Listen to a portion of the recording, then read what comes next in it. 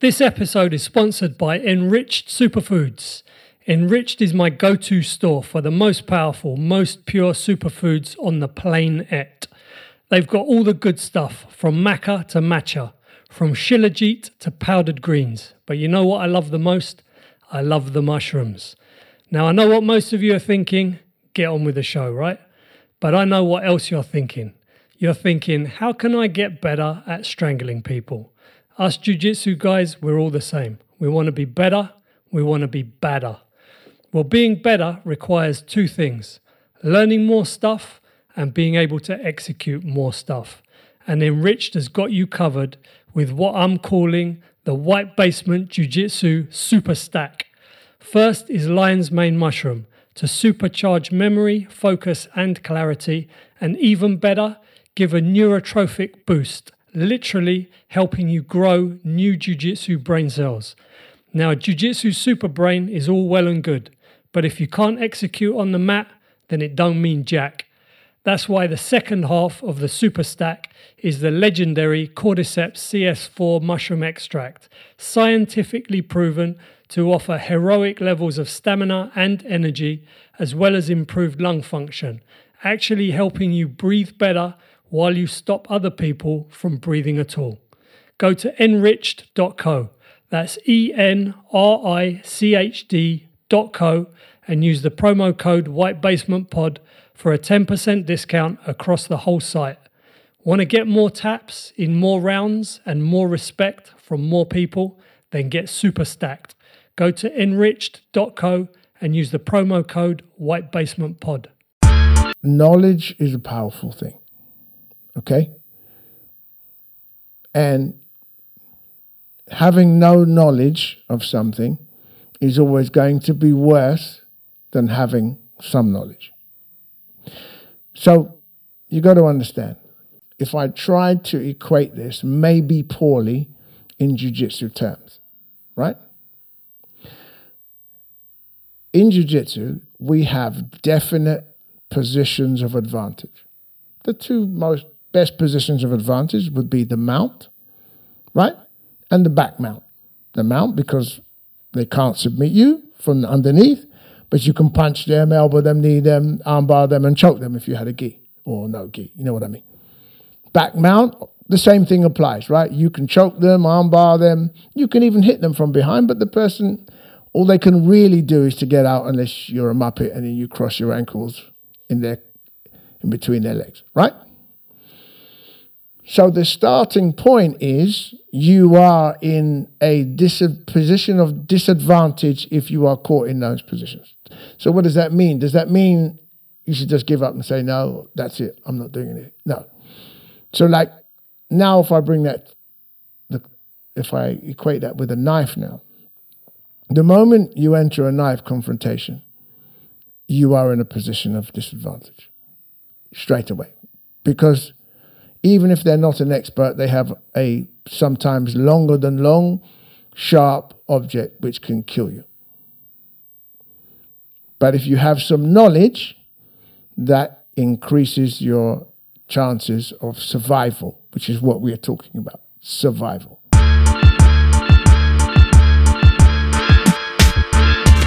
Hey guys, welcome to another episode of the White Basement Podcast. Don't forget to follow us at White Basement Pod on Instagram.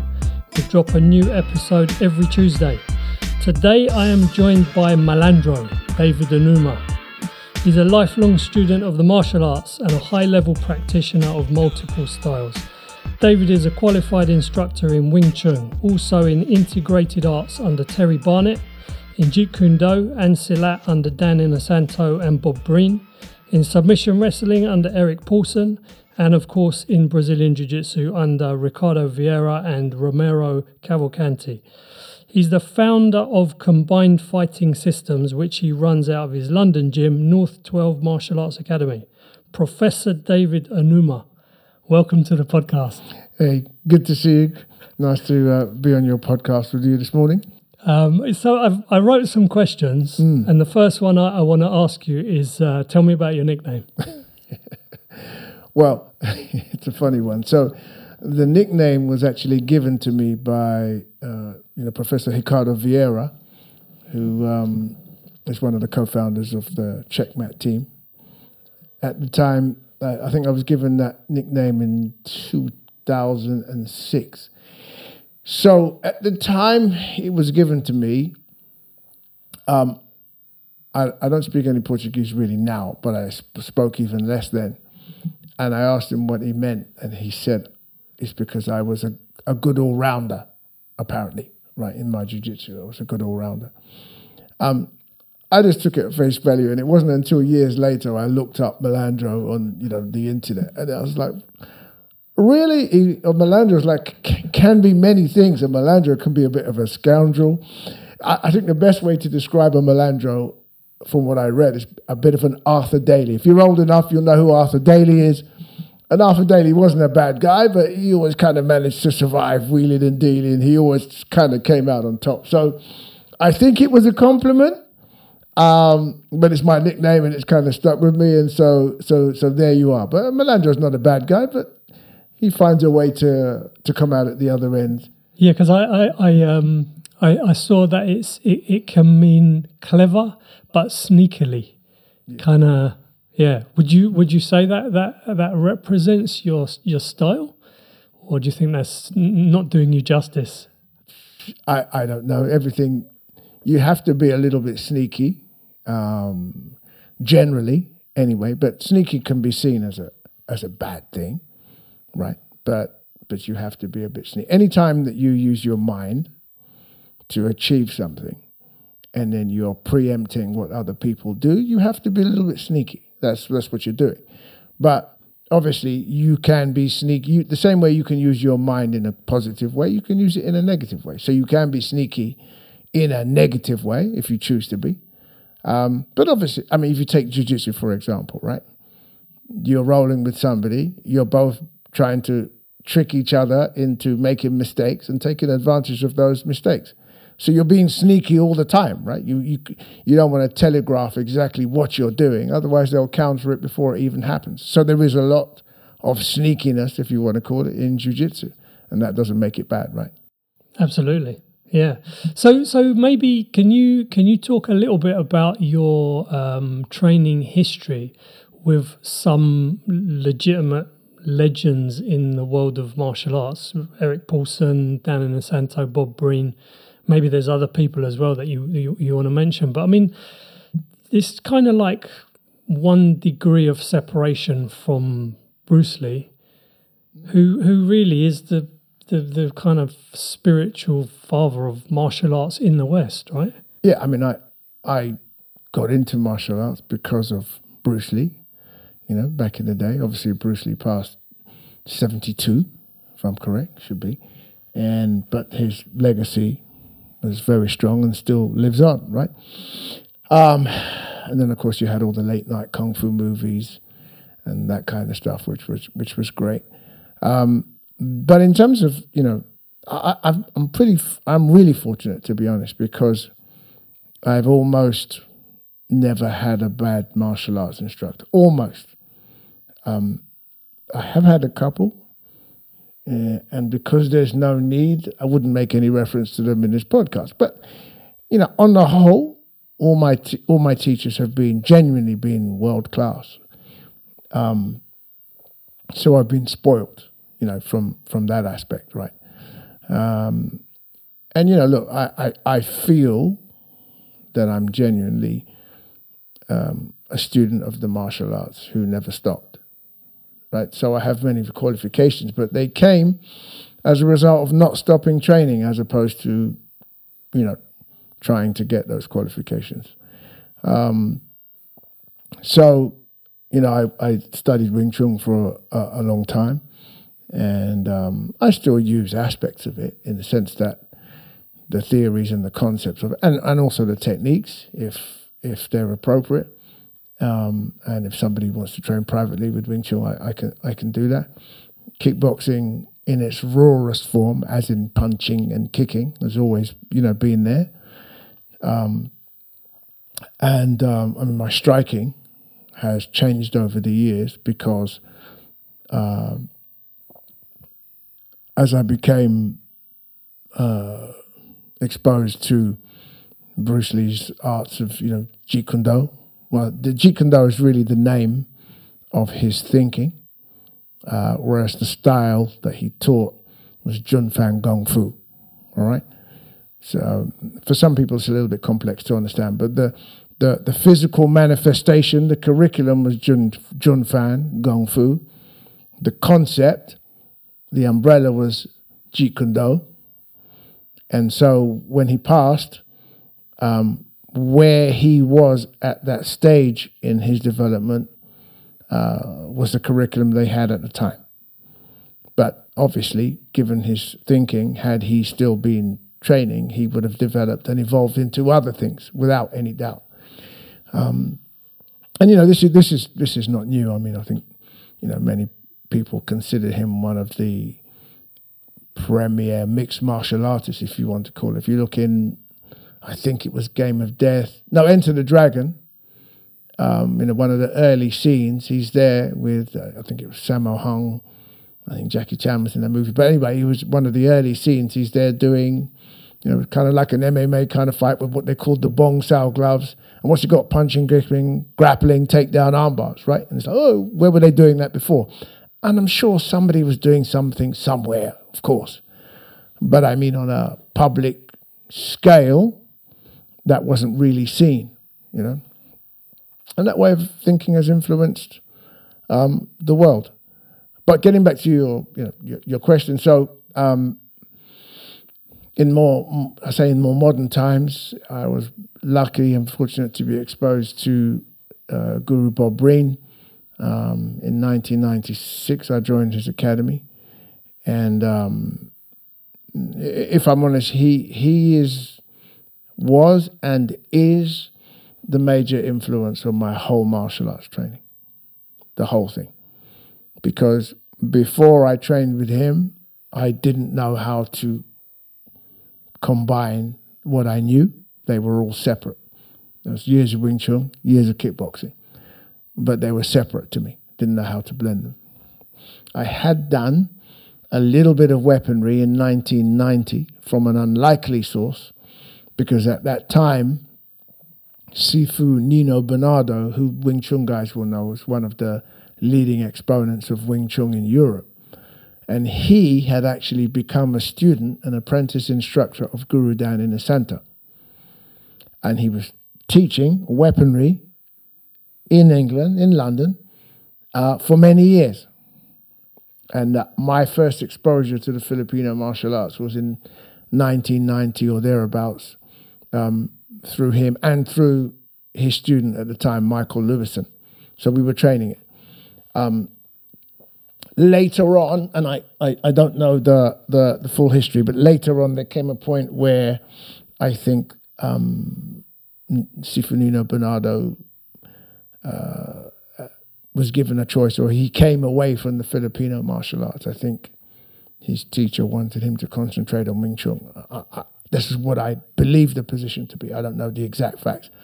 But he stopped practicing or teaching Filipino martial arts after a while. When that was, I don't know. Anyway, so it wasn't until 1996 when I wrongly felt I knew enough about Wing Chun. At the time, I thought I knew enough. I was completely wrong. And I thought I know enough about kickboxing and striking. I was completely wrong. And I wanted to learn something new. So I joined Guru Bob's Academy only to learn the weaponry. That's why I joined there. And that's when I became introduced to, yes, the world of the Filipino martial arts, but also Bruce Lee's Jeet Kune Do. But more importantly, how to integrate things, because I'd never integrated things before. So it was there that I met Guru Bob Breen, and also Guru Terry Barnett, who was his most senior instructor, and was also one of the instructors at the academy. And that opened up a whole new world. So, from being exposed to that, I then learnt about grappling, because Guru Bob was one of the first people to bring over high-level grapplers to the UK. He was. Machado's came, and Eric Paulson later came with Guru Dan Inosanto. And and there were others. Mark McFan, some people don't know, but it's from the JKD Carly background, but he was an excellent grappler. So the exposure came from that. And it was like, oh, wow, there's grappling. And so the idea was, for me, was, okay, not to become a grappler, it was just to learn what to do if I hit the floor, right? Even though it was never going to happen to me because my stand-up stuff was so good, I'd never hit the floor. Speaking about that for a second, it's funny. Ignorance is an amazing thing because some people never find out they're ignorant. And then if you're fortunate enough to find out you are ignorant, then you realize, oh my gosh, I really was so ignorant at this time. So when I was in university, studying law between 1986 and 1990, when I was there at my university, we had a guy called Ray Sylvester. Ray Sylvester was a very big guy who actually was from High Wycombe Judo Club. So he was a very high-level judo guy. And he was there around the same time as me. And we kind of hooked up and we talked about martial arts. We didn't actually train together, but we kind of hooked up a little bit. And I remember thinking, trying to convince him to learn Wing Chun. You need it because we're never going to hit the floor, blah, blah, blah, blah, all this kind. It was only years later that I discovered that if he'd have grabbed hold of me, I mean, honestly, I would have been flying through the air like a plane and just destroyed. Because the irony is, Wing Chun is a close-range style. So I would have got close to try to hit him, and then I would have been grabbed and thrown through the air and landed on the floor and destroyed. But because the exchange didn't actually happen, my education was put back a little bit. But it was quite sad too, because I had the opportunity to train with a really high-level judoka at the time, and that was missed. So years later I discovered, oh my gosh, I was really lucky I didn't get destroyed, but it would have been nice to know something then, right? And then the rest just followed. I started Brazilian Jiu-Jitsu, and just carried on, never stopped. Due to my training with Guru Bob and learning from him, I was allowed to join Guru Dan in Santo's instructor program. So I used to travel to America to train with him on his instructor camps and catch him in Europe when he used to come. Doesn't really come much to Europe anymore. And then became qualified under him in also Bruce Lee's Jeet Kune Do, Filipino martial arts, and Silat, his system of Silat, which is called Mafilindo. And Mafilindo is based on, the Ma is from Malaysia, the Fil is from the Filipino, and the Indo is from Indonesia. So it's a combined system that he had created along with 4 or 5 other masters, and then he was left with the system himself, which he passes on. So those are, the main styles. I mean, Sensei Eric Paulson, who is a genius of an individual, I was fortunate enough to join his instructor program back somewhere in 98, 99. Did coach level 1, coach level 2, coach level 3, whatever it was. And then I think it's on my certificate on the wall, I think in 2005, maybe, I became a representative instructor. Now I'm not, in the sense that, when you continue to represent someone, you're on their program, you pay your dues, you know what I mean? You follow that program. So I haven't done that for ages. I got to that level, so I have that level of teaching skill, in theory, but I'm not like on his current list of instructors. I haven't been for some while. So, but again, another fantastic learning experience, training with somebody like him, who is so diverse, and even now I watch a lot of his stuff, and he puts information out. And just the other day, I was watching something on his Instagram page, and then you got him teaching some wrestling, you got him teaching some, shoot, takedown, some of his MMA stuff, and then he was doing some knife defense the other day, and then he was doing some stick training, because he's trained in all that. Do you know what I mean? He understands it. you know. He knows how to swing a stick. He knows how to use a knife, and he knows how to integrate it all, and that's the beauty of it. He's far, far, far from a one-trick pony, even though he's, more known for his, MMA, submission grappling kind of stuff. So it's people like that, when you see them, and you learn from them, if you're smart, you can be guided by that. Well, so a little bit of a diversion of a question. What is your thoughts on knife defense? Do you think it's even realistic? Well, listen, what I will say is this. Knowledge is a powerful thing, okay? And having no knowledge of something is always going to be worse than having some knowledge.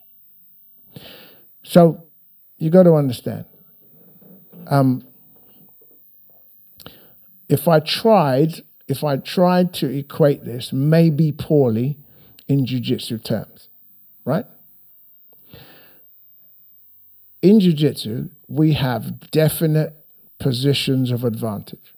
The two most best positions of advantage would be the mount, right? And the back mount. The mount, because they can't submit you from underneath, but you can punch them, elbow them, knee them, armbar them, and choke them if you had a gi or no gi. You know what I mean? Back mount, the same thing applies, right? You can choke them, armbar them. You can even hit them from behind, but the person, all they can really do is to get out, unless you're a muppet and then you cross your ankles in between their legs, right? So the starting point is you are in a position of disadvantage if you are caught in those positions. So what does that mean? Does that mean you should just give up and say, no, that's it, I'm not doing anything? No. So like now if I equate that with a knife now, the moment you enter a knife confrontation, you are in a position of disadvantage straight away. Because even if they're not an expert, they have a sometimes longer than long, sharp object which can kill you. But if you have some knowledge, that increases your chances of survival, which is what we are talking about, survival. Especially empty hands against a blade, right? So that's kind of it in a nutshell. And if things went your way, you could possibly survive a knife attack without any harm, if things went your way, okay? The other aspect, though, is it teaches you also how to use other things to potentially protect yourself against somebody who has a weapon. Things that you wouldn't think of. Let's presume for a moment that you have an opportunity to see what's going on. As in, I'm not just standing there and someone stabs me in the neck from behind or in the kidney from behind. You're finished, right? If you had the chance to see someone coming towards you, the best thing always, if you can, is run. But people can't always run. Partly because of physicality and partly because who you might be leaving behind, right? You're there with your wife and your kids or somebody, whatever, or your friend. Okay, if they've pissed you off, you can leave them behind and run off, right? But you know what I mean? You may not be able to run.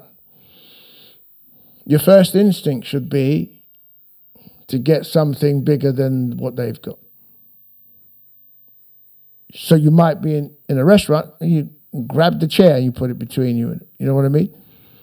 I was going to say grab the waitress, but I'm just kidding, right? But you grab the chair, you pick up something that will give you maybe a length advantage over those. You might even need to pull your shoe off quickly and hold it in front of you, because then that's something you can use that can maybe help to strike the hand that's got the blade. Is there still danger? Of course there is. But you're increasing your odds of survival with knowledge, if that makes sense. And knowledge that is part of you, right? So there is a place for everything. let me just kind of give you another example about context. So, in the armed forces, which I do not claim to be an expert on, but in the armed forces, many of them will carry a larger weapon, AK-47 or whatever, so like some kind of rifle. There'll be an intermediate weapon, which will be some form of pistol. But they will also have a blade, a knife of some form.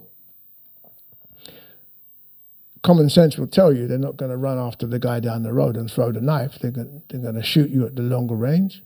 But in the closer range, depending on the situation, they're going to need to use the knife. They may also need to defend against a knife attack, even though the other person may be armed, because maybe the other person doesn't want to shoot because they want to keep it quiet at that time. Also, there's terrain. And when I say terrain, as Guru Dan used to tell us, in the Philippines, there were some areas of terrain where the foliage, the bushes, was so thick you couldn't shoot because you'd kill your mate. You couldn't see to shoot. So therefore, they had crease or long blades to, first of all, which they would use to clear the foliage in front of them. But also, when somebody rushed out the bushes, you still couldn't shoot, and you'd have to stab. So you have to look in terms of context, and so on and so forth. So all I'm trying to say is there is a lot to it. Context is everything, and knowledge is power.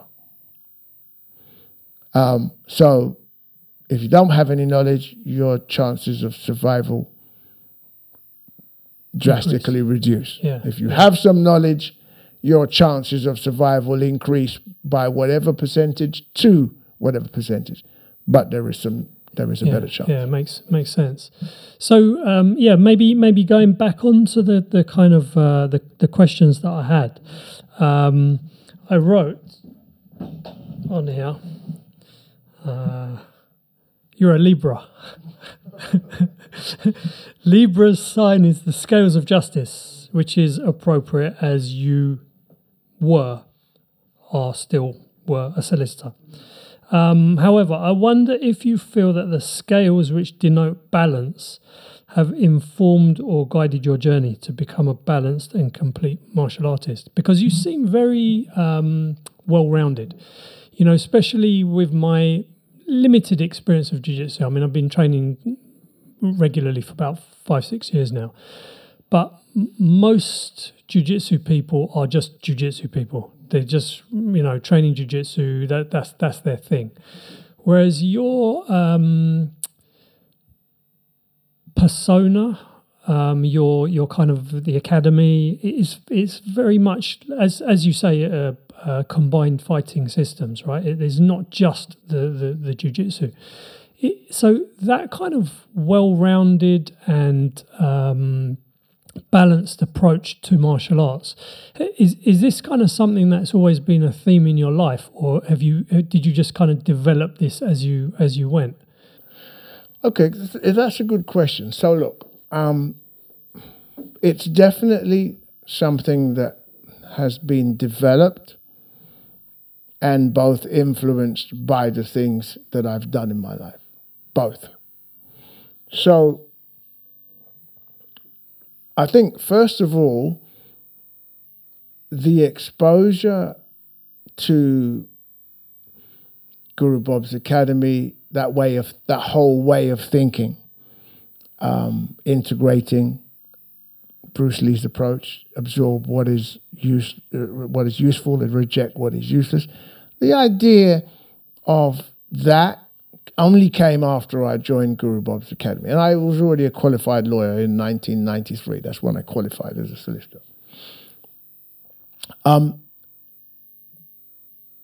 Now, the thing is that I think the thing that I was going to say, the thing that makes me different, although I was going to say there are many martial artists out there who are like me in general, right? Although the percentage of those like me are still small to the general, right? So, for example, in the UK, you have quite a few people who are qualified in jiu-jitsu and other stuff as well. One of the greatest exponents is Rick Young. Do you know who Rick Young is? I know the name. Yeah, so Rick Young is Professor Rick Young, Guru Rick Young. He is one of Guru Dana Santo's highest ranked instructors in the Filipino martial arts, Jeet Kune Do and Kali, right? He's also a 4th degree black belt in Jiu-Jitsu under Master Mauricio Gomez. Highly ranked under Eric Paulson and Shu. Long time judo black belt. And I'm going to say, et cetera, very politely. And in the gi and no gi, he's been a Masters world champion, gi and no gi. And he's a little bit older than me, right? So he's somebody that when I say I would aspire to, like, haven't achieved what he's achieved. But when I say, so he'd be like, I don't know, like the epitome of what you're trying to do, all right? And there are others who are first generation, second generation students who have followed that path. Now there are quite a number of guys who are qualified in Jeet Kune Do Kali who are also Jiu-Jitsu black belts.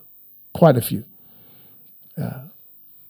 Peter Richardson in Aberdeen, he's a very good guy, very skilled. Known him for a long time. He's a Carlson Gracie Liners. Hey Diego is his instructor. He's another excellent guy. If you see him punching and kicking, amazing. You see him grappling, amazing. He's competed. Business guy, family guy. What I'm saying is there are quite a few of us like that around. But in comparison to the mainstream, there are not many of us. Okay. So what I think, when I say sets me apart, what I think makes me different is I trained as a lawyer and I qualified as a criminal lawyer. Well, I qualified as a lawyer and I went into criminal law. Now, as a criminal lawyer, I saw a lot. You had to see both sides of the equation, the prosecution side and the defense side. You had to work out solutions and how to represent people. But more importantly, and I'm going to talk about something, but more importantly, I was a court advocate. I went to court and I did trials. I conducted trials. I actually was the lawyer in the magistrate's court who was representing the client in a contested hearing. In order to do that, you have to know the prosecution case inside out, as well as the defense case. So you have to preempt what questions they're going to ask your client. You have to work out how to beat the case, if you want to call it that, right? And then it's not just a theory. I'm now in court. I'm the one asking the witnesses questions. I'm the one cross-examining those witnesses, right? I have to work out the questions to ask them to try and give the answers that I want to see if you're telling the truth. That is, if I equate that to jiu-jitsu terms, that is a competitor. So you can be a good criminal lawyer, know the law, understand the law, be able to advise the clients. So let me explain the parallel if I'm not making it clear already. You have the GP who you see in the surgery and they tell you you got a bad back or bad foot or this or that, whatever, general GP, and, respect to the ones that do it right because there's a lot that don't care. But when you need the operation, you go to the knee surgeon. That's the expert. He's the one who's done the operations. The GP is not going to be the one that's fully going to advise you or do it. It's just surgeon. You understand what I'm saying? Yeah. When you go to see a criminal lawyer, maybe you can see the one in the office, but it's the one who's actually in court representing you, who's done it before with the experience. Right. Let's go to jiu-jitsu. You have the guy who's trained, he knows jiu-jitsu. He's pretty good, but never competed. Doesn't mean he's no good, but he's never competed. He's the one that really knows. He's been in the thick of the wars, really knows exactly what to do. He has a better chance, right?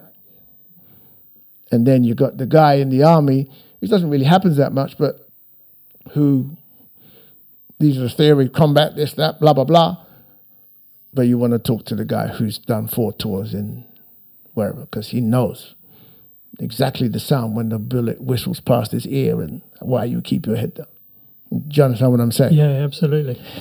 So I kind of digressed a little bit, but I'm trying to say that for me, as a lawyer, not only did I have to learn both sides of the equation, prepare, be structured, be organized, I also did the hearings in court where your shortcomings come out if you're not prepared, right? So as a martial artist, I didn't compete in every single thing I did, partly because of age and partly because you can't compete in everything. I was working as a lawyer. But I did do some striking competitions when I was younger. I did do contested stick fighting. And also, I taught my students as well, and had one of my students who unfortunately passed away many years ago, who was a world stick fighting champion. And then, of course, in jiu-jitsu, which I got into in my later years, that was something I was able to go and compete in without having to worry too much about, my head being smashed in and going to court tomorrow with a black eye, because that's not what you want, right? But so in as much as I was able to do these things, I tried to test out what I know. And that's so important because it does produce a different quality. So I'm not saying somebody who doesn't compete or doesn't go all that way is bad, but it's different. It's different, and there's no question about it. Yeah, for sure. I mean, that for me, that's one of the things about jiu-jitsu that I enjoy the most. Even outside of competing. I mean, I've done a few competitions, but even outside of competing, just live sparring in the gym. Because I did Kung Fu, Shaolin Kung Fu for, I don't know, maybe like 7-8 years when I was younger. It was at a reasonably good level, stopped when I started working, was too tired, whatever. And ended up, it's a long story, but ended up doing jiu-jitsu. But the thing that I like about jiu-jitsu is that because of the sparring and competition, it's very honest in terms of the feedback you get.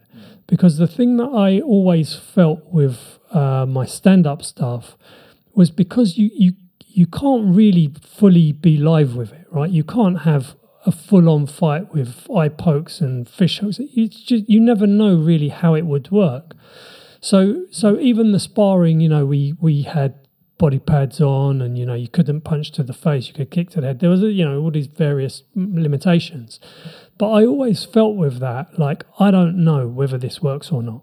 If I would be in a confrontation, I would always have that feeling of like I don't know whether this is going to translate or not. Like you say, I had some knowledge, I've got some training, I'm fit, etc. But you don't really know, you don't really get that the feedback. Whereas with jiu-jitsu, like, I know kind of what my limitations are, where I'm comfortable, where I'm not comfortable, where if I get just beyond a certain point, this is bad. If I'm just here, this is still recoverable or whatever. And that's one of the things I think that's most attractive about jiu-jitsu, is that it does give you constantly that feedback as to where you are really, as to where you think you are. Yeah. I mean, look, the blessing and the curse of jiu-jitsu is that the way it's trained now and has always been, they're sparring right from the beginning, more or less from the beginning, sometimes a bit too early. I've seen some, and there are still some instructors who believe that a beginner should spar on their first lesson or in their first 2 weeks. I'm going to go out on a limb and say, if you have a beginner and you put them sparring in the first 2 weeks, I mean, I'm using 2 weeks as a generality. You're not doing anybody any favors or yourself, because in order to spar, you need to have some knowledge of what you're doing first, right? The risks of injury are high. That's the first thing.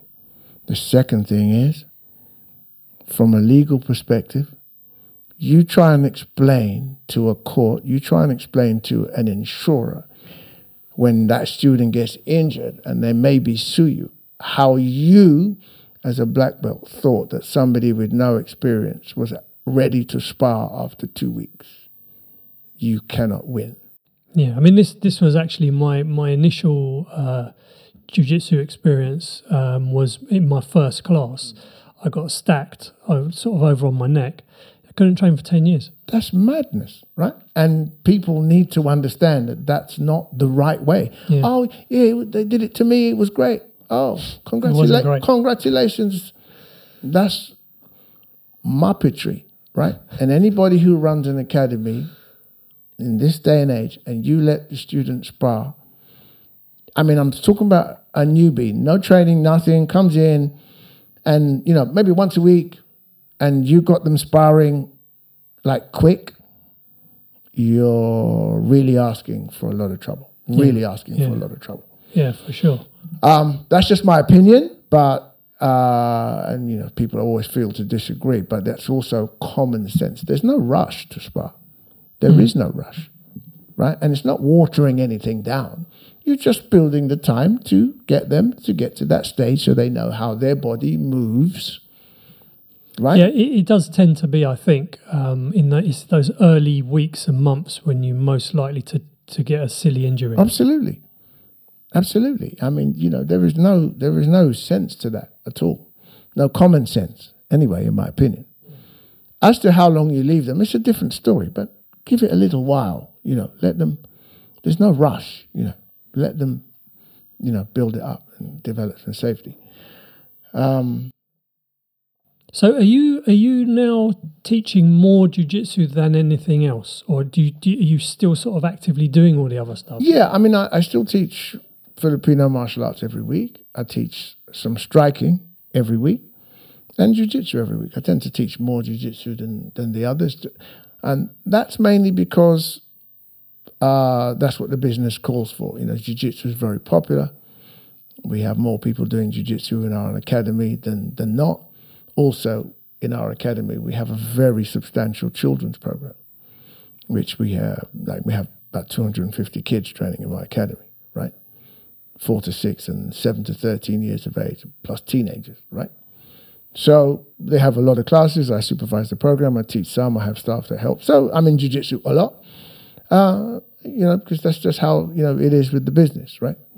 And I'm not trying to be a jack of all trades. I enjoy what I do, but, that's basically just kind of how it is.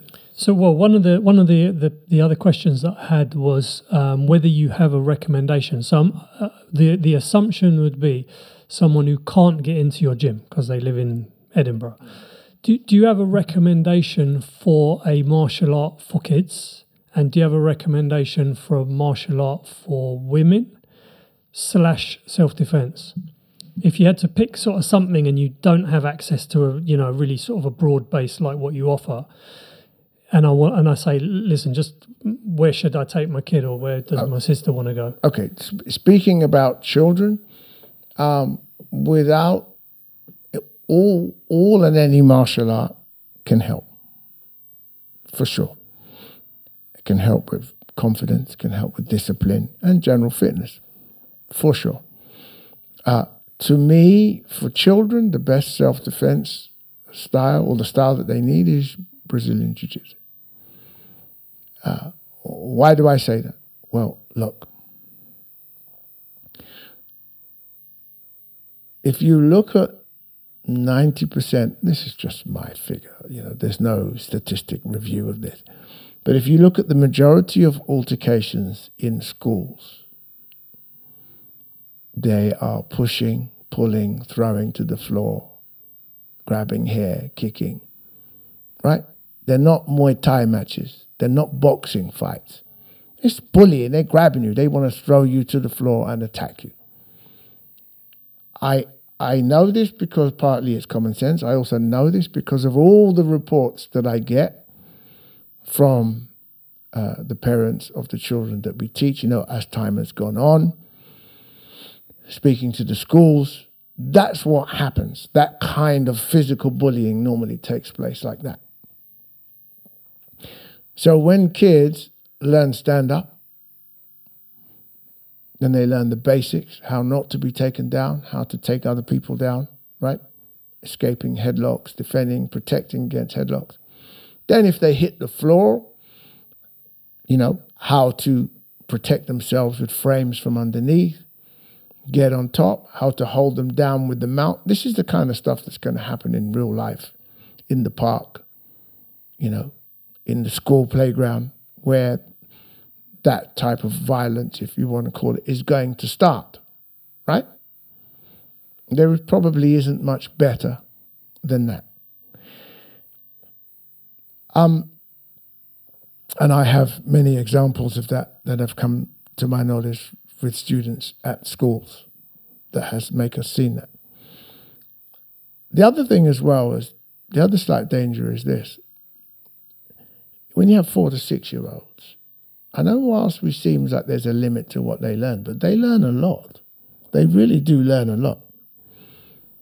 But what you don't want to do, in my opinion, is to teach, well, first of all, it's really hard to teach a 4, 5, 6 year old to punch and kick properly anyway, right? That's the truth. You have to get down on your knees to pad hold them properly. And who are they going to spar with? Another 4, 5, 6 year old? Not really. And then what's the danger? They practice what they know, right? The kid goes to school and maybe lumps somebody, starts punching and kicking someone, right? You start to run into problems, right? Whereas maybe if someone attacks them and they know how to keep them away and maybe push them on the floor. I know there is a risk of someone falling and hurting their head. I understand that. But what I'm saying is they're less likely to go to school, want to try out what they know by punching somebody in the head or kicking them in the leg. So there are benefits to that. And also with the older kids too, right?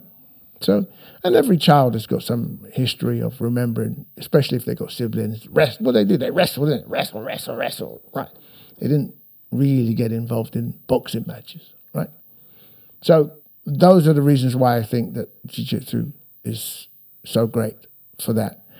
I have many kids who have come to my school who used to train at Japanese jiu-jitsu schools. Listen, I'm not bad-mouthing that, but the point is, generally speaking, they don't do much sparring. So they've come, and then they've gotten beaten up by the kids who have sparred, who've been training a quarter of the time they have, because they didn't have much hands-on experience, right? That's just a fact, right? That's just how it is, right? And I'm not saying that, a good kid boxer couldn't come in and knock them out. Obviously now you're talking somebody who's at the higher echelons of what they do. But, in our academy, those kids, they're all pretty tough and they all understand they're hard to put on the floor and they're hard, and they know how to defend against punches because we train them with that. So my opinion is, when you're younger, jiu-jitsu for sure, and then start to supplement it as you get older with other things. So you asked me about women. Look, it's a bit difficult with women, okay? Because I don't believe, when I say I don't believe in the term self-defense, it's very, very hard to create a self-defense course that means anything that lasts for 3 to 4 weeks or something. You can always give advice about, self-defense incorporates don't walk around the street with your phone out, keep away from dark places, avoid talking to strangers. This is self-defense.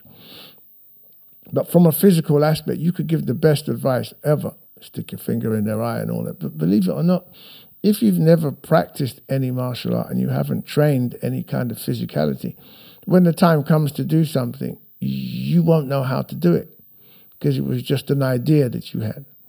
So you need to practice something frequently so it becomes part of you, and that increases your chances of survival.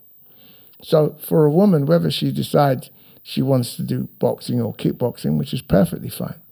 Or she wants to do jiu-jitsu or capoeira or whatever, that's perfectly fine. But whatever they do, they have to do for a while so that it becomes part of them. Yeah.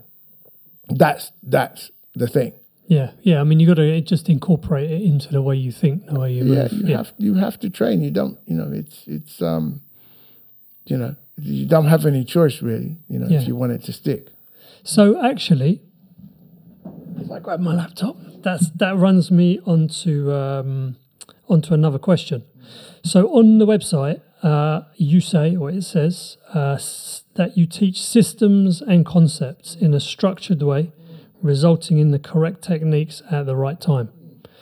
And I think particularly for jiu-jitsu, this is the thing that I struggled with the most, and still, I'm sure, make mistakes all the time. And from talking to other people that certainly kind of beginner level, first year, couple of years, that people struggle with is just knowing what to do. So I'm assuming you've got a pretty systematic way that you approach this and address this. Yeah, so let's talk about this for a moment. Let's talk about the blessing and the curse of jiu-jitsu. The blessing of jiu-jitsu is that you're not stuck in one way of doing things. You're free to evolve, develop according to your body type, your age, your physical abilities, and also your mind. Because we've got to be honest about some things, right? There are a lot of people out there who are not very bright. It's the real world, right? Just because you start doing jiu-jitsu doesn't make you bright. Right? Absolutely. If you're not very smart, doing jiu-jitsu is not going to make you smarter in itself. Right? So somebody like that is not necessarily going to get too deep into the complexities of the art because they want everything simple. And we know, according to Master Roger Gracie, that jiu-jitsu is simple, but you just got to do it right. But even him, with his simplicity, is complex in the sense that what he's doing is simplified complexity.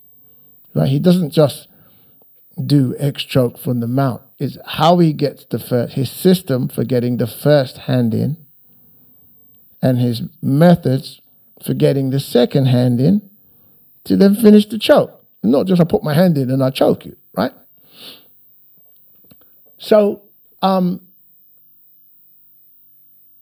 so what I'm saying first of all then is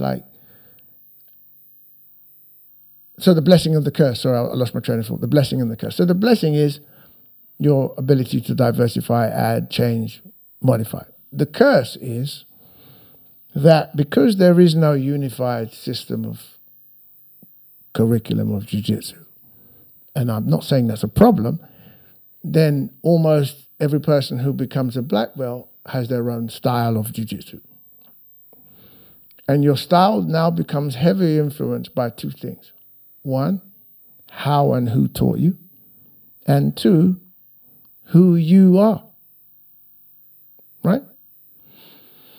So if you trained with somebody who was systemized and structured and organized, you are more likely to teach that way later on.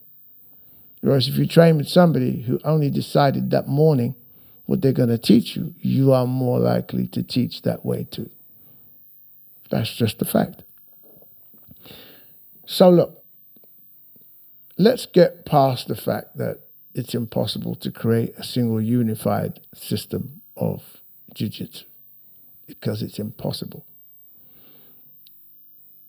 Then you need to start looking at what we think are fundamentals of jiu-jitsu and what you do from each position. This is the mount, this is the half guard, back mount, etc., right? And then you need to start looking at what are the basic essentials of that position from the offensive side or from the defensive side. Can you see how it starts to build? Yeah, absolutely. What's the first thing I need? This, that, and the other. And then you start to move along that path. And then depending on where you are on that path, you will have more things than the person in the beginning. Right? But if you don't have systems, there is no way to properly pass the information along. And there is no way to monitor how well somebody is doing with that. So I'm going to give you an example of one of the systems we use, right? I want to ask you this question. You're in somebody's closed guard, okay?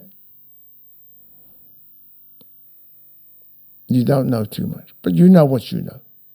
You're in somebody's closed guard.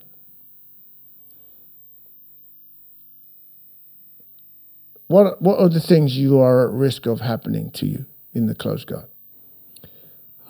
Sweep, submission. Okay. What kind of submissions? Choke, armbar, omoplata.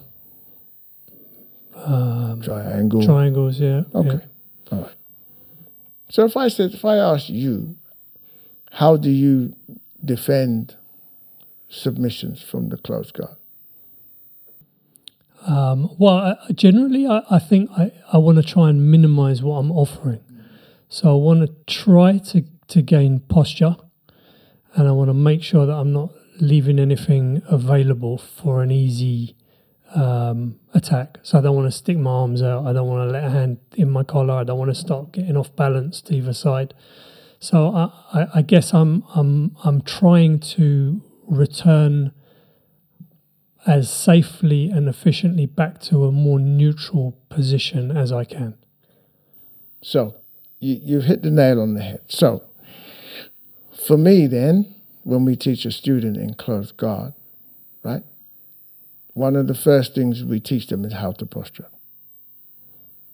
which is very specific, how to posture. Because most people don't know how to posture properly. Can you run through it now, or does it need to be seen? It needs to be seen, but you do need to know how to posture, how you pinch your hips, pelvic thrust forward, and keep your body straight. And we have a particular way of teaching you how to posture where you don't rely on your hands. I don't mean you don't use your hands, but you don't rely on your hands. If you rely on your hands, when your hands are pulled across you, you fall forward. So you have to rely on the other things first. Then your hands are used to escape, not to posture. Seymour Young, we're Katsu, right? He trains with me every week. Yeah, exactly. When you see him next time, if he hasn't already, ask him about the seminar I taught at his gym a few years ago. And what we did is we took a bunch of guys in that seminar who basically didn't know how to posture. And we took one particular guy. And by the time we finished the seminar, you couldn't break his posture. And we actually got a little video footage of it. I mean, you could pull him, yet you couldn't break his posture by the time we finished. I'm definitely going to ask him. It was very hard to break his posture. So, by explaining to a student that in someone's closed guard, the way to defend a triangle, X-stroke, armbar, omoplata is by having posture first of all. Because if you're good at posture, it's very hard to be exposed to these things. That is more important in the beginning than defending against the escape from the triangle, the escape from the armbar, and potential escape from the X-stroke if they're already in it. Right? Yep. That's more important there. And that would be one of the systems that we use. I'm calling it systems. I'm not trying to elaborate, but we have a system for doing that. The second thing, as an essential for your enclosed guard, would be for the student to understand what's the most important thing that you need to do. The most important thing you need to do, in my opinion, after you've postured, is to stand up. So you have to learn how to stand. So you're not, because you see sometimes people, they're trying to submit somebody from inside their guard. And you see them doing all kind of crazy things. No, don't try and submit someone inside their guard. You need to posture and you need to stand so you can get out. So if you become this white belt, well, after 6-9 months, you can't break his posture and he can stand up every time. You're not going to be able to submit this person too easy or even sweep them because they know how to stand and they know how to posture. Yeah. And then now they can get into the situation. Okay, we got the triangle. All right, this is what you do. You got the omoplata. This is how you do. Roll this way, roll that way. Whereas what you do, or what a lot of people tend to do, they teach them how you escape the triangle, how to escape, blah, blah, blah, but they keep getting in it because they didn't know how to stop it in the first place. Ultimately, at the end, you need to know both. You need to know how to posture, but it's the order of learning that. Right? Yeah, so well, my question into that is how do you go about the sort of practicality of that teaching? Because I'm assuming, maybe not, maybe you take banks of students in, but I'm assuming you kind of get people starting this week, next week, Monday, Tuesday. I can only train Tuesdays. I keep missing Wednesdays. I'm on holiday for 2 weeks. So do you sort of have like a set of systems, techniques, whatever, that you're looking for in people as you grade them? And how do you go about kind of ensuring that is taught in a way that everybody can kind of follow the path? So we have a curriculum, okay, from a general curriculum from white belt to black belt. Okay, we have one. It's a curriculum I created over 10, 12 years ago. Now, the thing about this curriculum is that it's not set in stone because most of the things in there will never change. You need to X-choke over, X-choke under, hip over. They're not going to change. You suddenly didn't wake up and think, I don't need those anymore. They don't change. But the beauty about systems, without sounding complex, is you can have subsystems.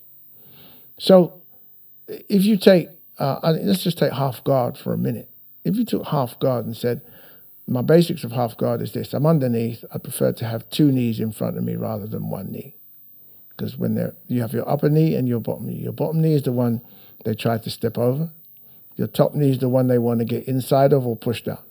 So there's 2 knee systems. So you always want to have 2 knees. The very least you have 1, and if 1 knee is taken away, you use the other knee to put the other knee back. That's just part of our general system, right? So you will learn that, and then that might take you up to this point. And then later on, I say later on, you might be teaching class and go, okay, guys, from here, now I can do the omoplata from here, or I put the cross grip, or do the X choke, or I go to the knee bar, now you can start going further down the line. So what we do in our academy, and I said, and my associated academies, because we have affiliated academies too. So what we do is this: we have 2 things happening at the same time. I take a theme for about 3 months, 2 to 3 months, because there's no point doing it just for a month because everyone forget it by the time. So 2 to 3 months, and the theme might be we're doing this kind of move from the top, this kind of move from the bottom, and maybe we're working on half guard or spider guard. That's the general move for 2 to 3 months. But along that, we have our list of fundamentals, which are always there. Make sure that the student knows how to posture from the guard. They know how to escape from side control, etc. So those basics remain the whole time, although we're working on this curriculum. So what will happen is we might have a class where we have a mixture of students, which is kind of typical. And you look in that class, and whilst we're working on this, you realize or you see that these guys don't know any of this. So say, okay, well, you guys, we're going to work on this separate thing. And it might sound a bit complicated, but it's quite easy to do if you know what you're doing, right? And very often you can teach the same thing to everybody, but at different levels. I was teaching a no-gi class this morning. And in the no-gi class, we had some white belts and we had some purples and browns. And we did a takedown section, but then, we hit the floor. We ended up doing outside heel hook from a particular position. So the white belts, we just looked at the real basic entry into it, and they stopped there. Whereas those who knew more, we had the basic entry, we had the roll and the re-roll, catch them on the other side. You know what I mean? We took that bit further down for those people, whereas the other people, we stopped over there with that. So I reiterate, there is no perfect way of covering everybody. It's very difficult when you have a large number of students, or even a few, right? Like you said, some come once a week, 2 times a week, twice a day. It all varies. But this makes it all the more reason why you need to have a structure. Because if you don't, it just becomes chaos. You just kind of give in. I can't do this. It's too complicated. I'm just going to just do this and see what happens. And in a few years, they'll be good. Does that make sense? Yeah, that's kind of what my training looks like sometimes. You have to take ownership of that. When I say you, it's my job. They're not just paying me, in my opinion, to come and just, just train and have a good sweat and go home. It's my job to educate them. Let me ask you this, right? I know what the answer will be already, but let me ask you this. You decided to become a doctor, a lawyer, a plumber, an electrician, a massage therapist, and you went to a course and you signed up and you paid your money. What would you expect them to give you at the very least? A fundamental understanding of what I need to do my job. But in what form would that normally come? Lectures, and? Backup material. Right. You would have something. You would have some document which says, this is the course outline, this is what we're going to do. Right? Yeah. And then we go to jiu-jitsu and you go there, nobody tells you anything. Nobody gives you anything. You just turn up. If you just caught it if you were there, and if you didn't catch it, you didn't catch it. There's no curriculum, there's no guideline, nothing. Imagine your doctor learned that way. He just turned up every day. Oh, I missed that course on open heart surgery, but I could do it now, right? So what I'm saying is, if you're serious about learning, it doesn't matter what you're learning, there needs to be some of the core elements of how you learn. And I know everybody learns differently, or can learn differently, but you still need some material to draw from, however you do it. And if you look at the best out there, they all have it. They all have it. I mean, listen, there is what I do, but I'm looking at other people for guidance and for influences, right? I'm looking at that, right? So, even my own martial arts academy, the physical academy, I make no secret, I modeled it on art of jiu-jitsu. Now, when I say I modeled it on art of jiu-jitsu, I looked at it and I thought, wow, it's so clean. I mean, it's white, but it looks so clean. The students all look dressed nice, you know what I mean? Everything looks so professional. I want to be like that. That's what I thought, right? I'll be like that. If you come to my academy, it's not all white. We have white walls and grey walls. We're white and grey. And orange. We have a little bit of orange. We put a white canvas down at home because of that. Yeah. But you understand what I'm saying? I modeled myself. That was a physical thing. I want to look like that. I want people to see pictures and think, wow, that's amazing. Right? That was where my inspiration came from. And that's why we have white gis. Because we can see if it's dirty, right? Everything is clean and is uniform, even though you can be individual. It's a martial arts academy. That's my concept of it, right? So, even when I trained with Dan and Santos, one of the first very things I noticed is he would bring out his manual and he'd say, okay, guys, and he would show you, look, over here, and then we got given instructor manuals, right, with what they were. I mean, the manuals, if you didn't know what he was talking about, they made no sense. You still had to ask, oh, what does that mean? Subsystem this, that, and that. But there was some guidance for you to go and learn, right? So, I don't think anything I'm saying is controversial. I don't think anything I'm saying anybody should really disagree with. I mean, I know everything is not like that. But I'm saying that there should be some guidance as to learning. That's all I'm saying. How individuals choose to do it is down to them. I happen to be very organized, and only because I was a lawyer for a long time, and I am, so it's not hard for me to structure a class, structure some notes about what I want to do I have to sit down and do it.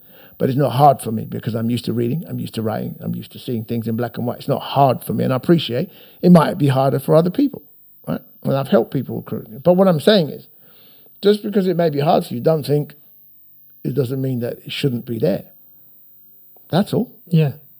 Yeah, I mean, it's absolutely one of the conversations I had early on with Nick, which was a really short conversation, was I was asking him, look, is there a way that I could create some kind of document to understand kind of what you're talking about, what I should be learning in what order of importance, etc. And, I think the advice very much was, listen, you just need to turn up and train, which I understand that advice because I'm sure you would agree you do need a lot of mat time. You like you say, you can kind of learn things in theory, but it's not the same as being able to do them in practice and having that real feedback of, okay, so I grab the trousers here, I grab the sleeve here, I move here, and nothing happens. So what am I doing wrong? I need to adjust and make it, so it works. But I think absolutely, that kind of more structured way of doing things and having the supporting material is really important because, like you say, everybody kind of learns in a different way. So for some people, they don't really need to look at that manual, and for some people, that changes their whole kind of way of picking things up. So I try to cater for everybody, but not in a jack of all trades way. But I try to cater for everybody. So what do I mean by that? These are the different types of learners. I may mess someone out, but in general, you get those that learn best by doing, feeling, touch.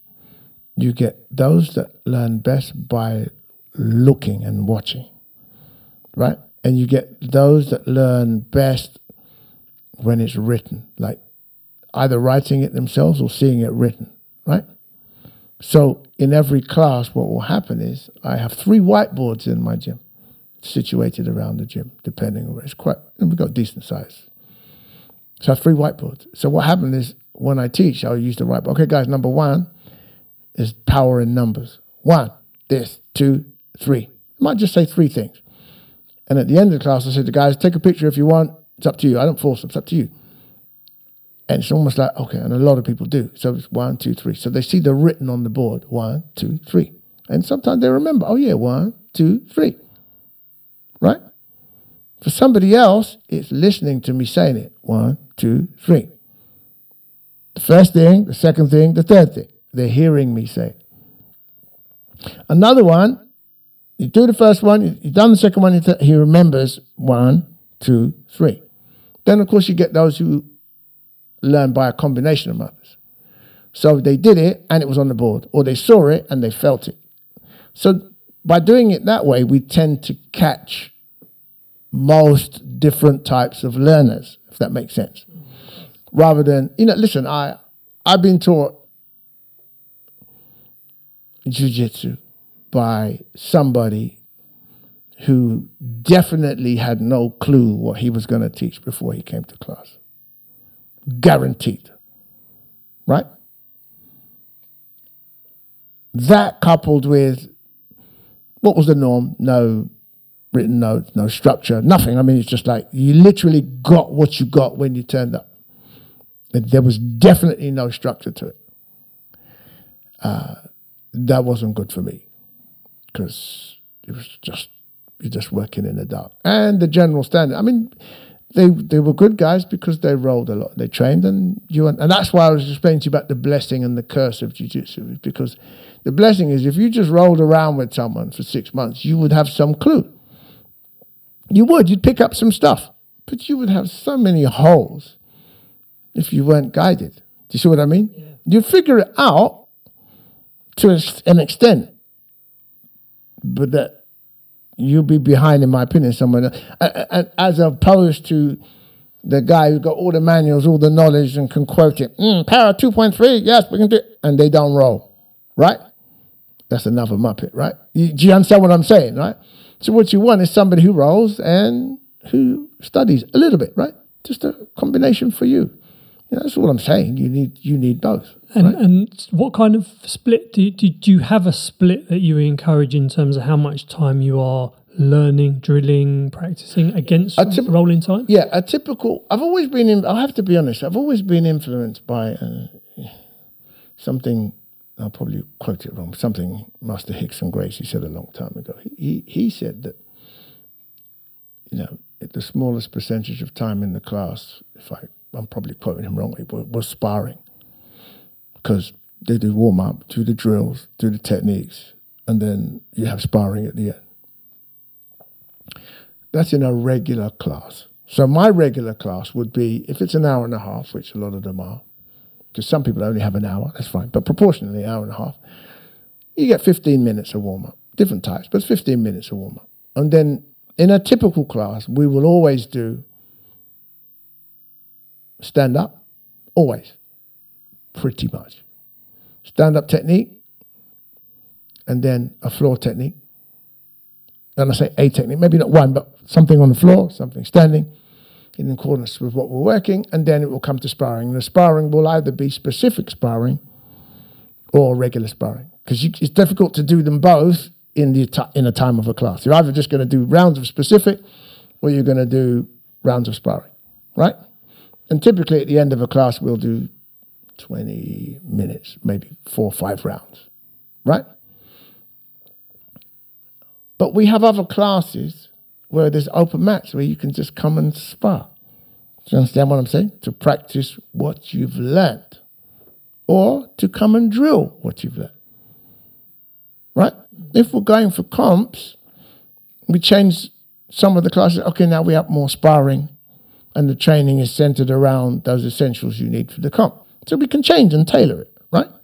But in a regular class, like sort of your bread and butter, warm up, stand-up technique, something on the floor, sparring or specific sparring, right?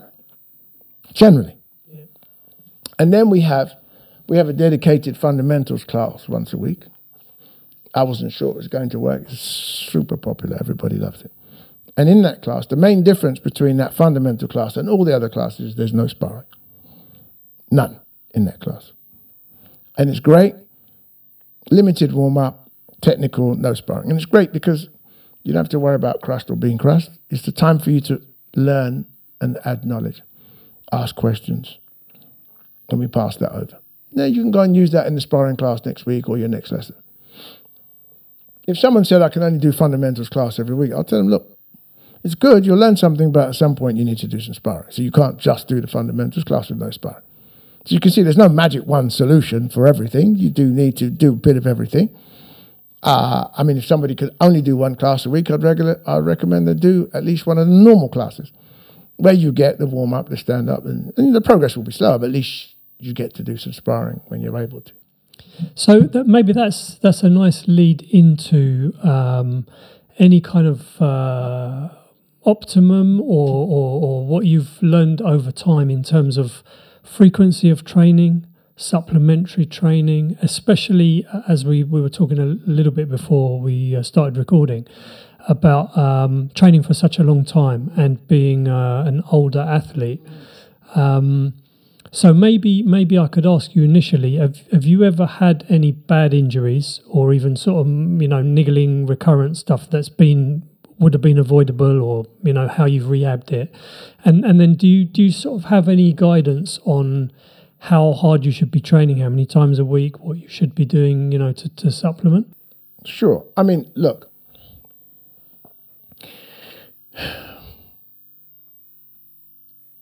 here's the thing. If you train a martial art, in order to do that martial art to the best of your ability, you should be in shape, good shape, as you can be. Right? But being in good shape, or super strong or super fit, is not everything.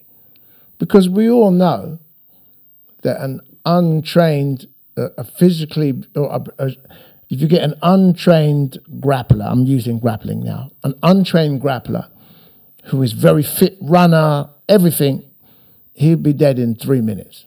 We all know that. But hang on, I want to be as strong as him, I want to be as fit as him. But you just killed him in 3 minutes when you're not as fit as him, as you're not as strong. So what does that tell you? It tells you that having that level of skill is important, right? Which is different to fighting the guy with the same level of skill as you, who is fitter and stronger. That's different, right? So your primary emphasis should always, in my opinion, be on the development of your skill, right? But you obviously need some physicality in order to employ it properly, right? But you roll with a guy who's maybe a cardio machine. You might roll with him for 10 minutes. You may not catch him in 10 minutes, depending on the level. But he ain't catching you if he doesn't know anything, because you're just going to be able to keep moving, but he's got no chance of submitting you because he has no skill, if that makes sense. So it's finding that balance, right? So what normally happens is with the younger guys is because they don't have to worry about cardio and they don't worry so much about strength, they just crack on and train a lot and train hard, and they only worry about when they get an injury, right? But what the bit they don't see is if they don't do the proper rehabbing and they don't train properly, they will wear themselves out too early, right? They will wear themselves out. And you see it a lot.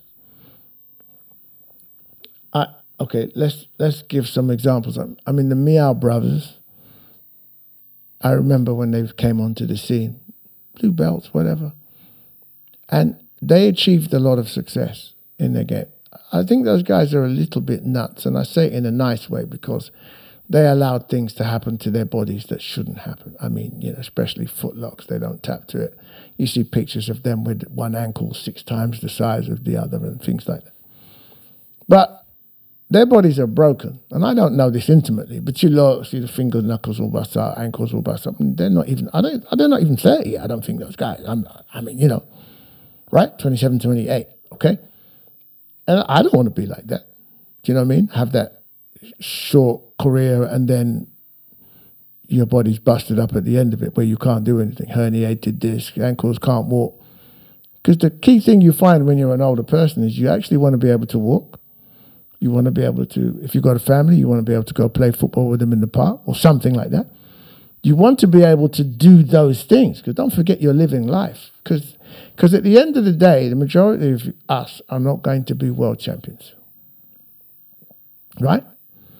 And even if you are a world champion, so what if you can't walk later on and you can't move around later on? So when I was younger, I never really used to lift any weights. Now I lift weights because I need to, because everyone seems so much stronger. So I'm lifting weight in order to give my body a resistance, right? And to stay strong. A couple of times a week? It varies. I try to train about 3 times a week. Yeah, I'll fit it into my regime. Sometimes I don't. I try. The key thing that I do now that I never used to do before, because I just didn't appreciate and understand the importance of it, is I go to the sauna. I'll do sauna and plunge pool, right? I try to get there 2 to 3 times. I try to, right? All of these things you've got to factor in costs, right? Well, where do you go, right? Do you go to David Lloyd's and pay it, or do you go to your mate who's got? You've got to factor all of these things into. Do you know what I mean? All these things have to be factored into. But the point I'm making is, I never used to do that, and now I do. You don't have room for a sauna and a plunge pool at the gym? No, we don't. That would be nice, but we don't. But so I do that now for recovery of it, and I stretch all the time. I mean, things like yoga, amazing. You should do yoga, movement stuff. You should do it. You should do something to keep yourself moving, and you need to prioritize that. As an older grappler, who's in control, by the way, and I say in control because I run the academy, I decide who I roll with and when I roll. It's slightly different when you're a student, but even then you still have some control. No instructor is going to make you roll if you say, look, I just want to roll 2, 3, or a couple rolls today because my back's hurting. And I certainly wouldn't say go. And I'm able to judge whether you're just being a wuss, do you understand, or whether you're just protecting your body, right? So, so like even me, I roll when there's certain training sessions I do in a week. So normally I do 1 to 2 hard rolling sessions in a week, right? That's me. Be an hour? Yeah, I mean, we have open mats and I have guys come and we roll, and I roll with the 18, 21, 23-year-old, 90 kilos, 100 kilos. I roll with those guys. I do 1 kind of hard rolling session a week in the gi and 1 hard rolling session in the no gi in a week, right? I tend not to roll in the classes that I'm teaching because I'm teaching, right? I have to focus on what I'm doing. Sometimes I will do it. Student is there, blah, blah, blah, smaller number. Yeah, I'll do it, but I don't generally tend to do that, right? So, but again, it's just keeping that balance, looking after yourself. There are a lot of people who get an injury and think it's going to go away by magic, right? Oh, my knee hurts. Oh, okay. I'm just going to leave it and see how it goes. 6 months later, they're still limping. Have you seen anyone about you? No, I'm just waiting for it to get better. I've heard that so many times because they're scared. They put their head in the sand. Listen, if your knee is torn, you need to find out anyway. Go and see the GP. If it's not private, it's going to take 6 months anyway. Go see the GP, get referred for the MRI. They'll send you to physio. It's going to take long anyway. So you might as well get the ball rolling, right? But people are scared. They're scared that if they tell me this, it becomes real, right? You owe it to yourself to check your body out, right? If you had somebody who was a family member and they were unwell, you'd say, man, you need to go see the doctor, right? You would, or you need to get it checked out. But when it comes to ourselves, we're like, no, I don't think I'm going to do it. I'm going to leave it for a couple of months and see how I feel, And they could be making something worse, right? Listen, real life is real life, okay? The body changes as you get older, okay? And you need to do what you can do to stay fit, healthy, and young, right? And the fact is, all injuries take longer to recover as you get older, and some may never fully recover. If you have a ligament issue, that will never fully recover, because ligaments, as you know, when they stretch, they don't go back, they shorten. There's nothing you can do about that kind of stuff, right? But you do need to, have some care and look at. If you, I'm not trying to say, I'm special, but if you look at me, I don't have cauliflower ears. There's a reason for that, right? My fingers do not look like popcorn, right? There is a reason for that, because I take my fingers before I train every time over the knuckles to reduce the risk of calluses, right? I don't headbutt people when I'm sparring. I do wrestling. I do no-gi. But I make sure I move my head in such a way that I'm not going ear to ear with people. It's different till you get one bang and that can blow up. But I've been doing jiu-jitsu since 1996, 97. I got my blue belt 98 or 99, whenever it was. And I've competed and everything. And I don't have cauliflower ears, and there's a reason for it, right? A lot of people train. Let me ask you a question. Just you. When you spar, do you wear mouth guard? Yes. All right. How many people, there's still people in your gym in it who train without mouth guard? Loads. Right? And respectfully, they're muppets. Right? You were trained without a mouth guard, your team's going to get knocked out. I mean, I put mine in for normal class. Yeah, I don't. But if I'm sparring, the mouth guard comes out. Because accidents happen. Right? The guy's moving, his knee hits you in the mouth, his elbow, right? And then your tooth is on the floor, then you're going to the dentist spending £2,500 for an implant or something. Why you should be wearing mouth guard. And this is what I'm saying is, if you're not going to wear a mouth guard, you don't really have any consideration for your health or your safety, because it will happen. And I see them and I tell them, and then they get in their mouth. I say, okay, well, I hope you're all right. And I just think, I told you, get a mouth guard, right? As an example. And you will never get people to all people to wear a mouth guard because this is the world of human beings where some will, some won't, some do, and some don't, right? Depends on their experiences. I've had my tooth nearly knocked out before when I wasn't wearing a mouth guard, and now I know, right? That's the hard way to learn, right? Funnily enough, the one time my tooth actually nearly did get knocked out, it was Nick Brooks. Me and him was sparring together, and his knee just went right. Woo, my tooth, and it was one of those things, right? So, oh shit! I had to try and push my tooth back in my hair, root canal, all this kind of stuff, blah blah blah. Always wear mouth guard when I'm training, right? But that's me, So, look, all I'm saying is, as you get older, and it depends what older means for you, you should be, even if you train a lot and you're 22, supplements, rehab, stuff like that. Because when we talk about supplements, look, the reality is, whether you're older or you're young, there are things that you lose with age because the body doesn't produce them anymore. And whilst it's not quite the same, it's akin, similar to somebody who, if you train a lot 5 times in the week, you are using more protein, more vitamins, more minerals than somebody who is not training 5 times a week. So therefore you need to supplement your body to make up for your loss, to put you back to equal. But when you don't, now you're creating a deficiency in your body, which is now going to be detrimental to you all the time. Simple. Right? Yeah. That's it. You don't have to be a genius or a rocket scientist to get too complex about it.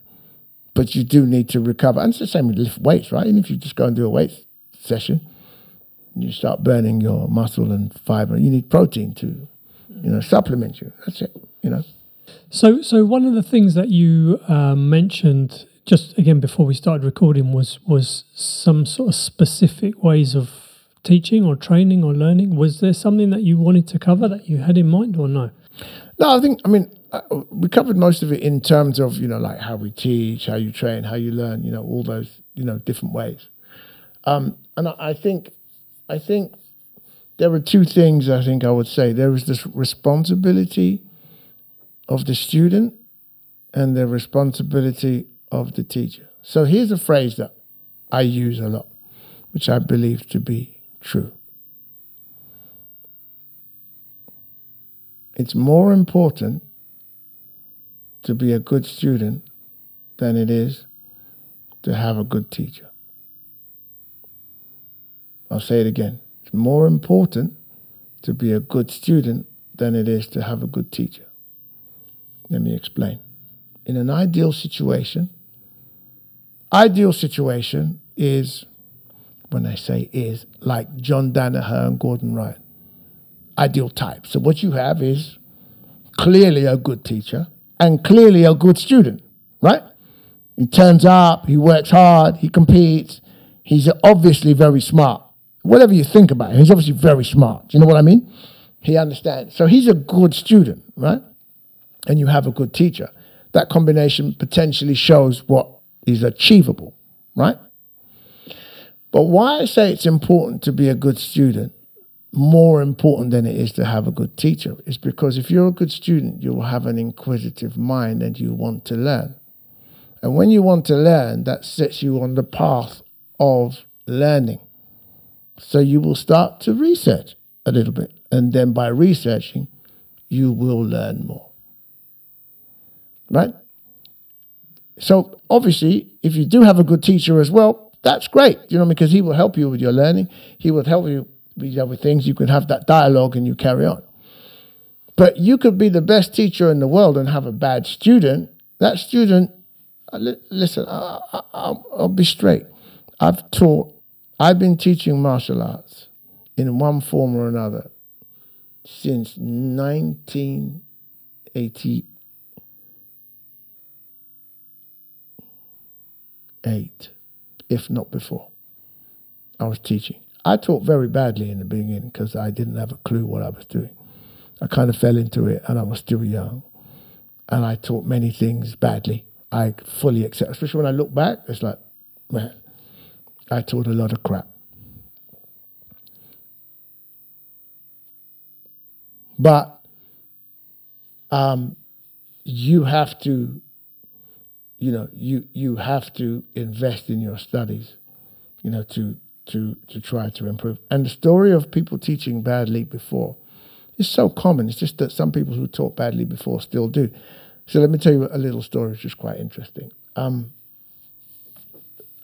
In my jiu-jitsu journey, which I won't bore you with too much right now, but in my jiu-jitsu journey, I didn't go to class very much because in my early days of jiu-jitsu, there were no real proper schools.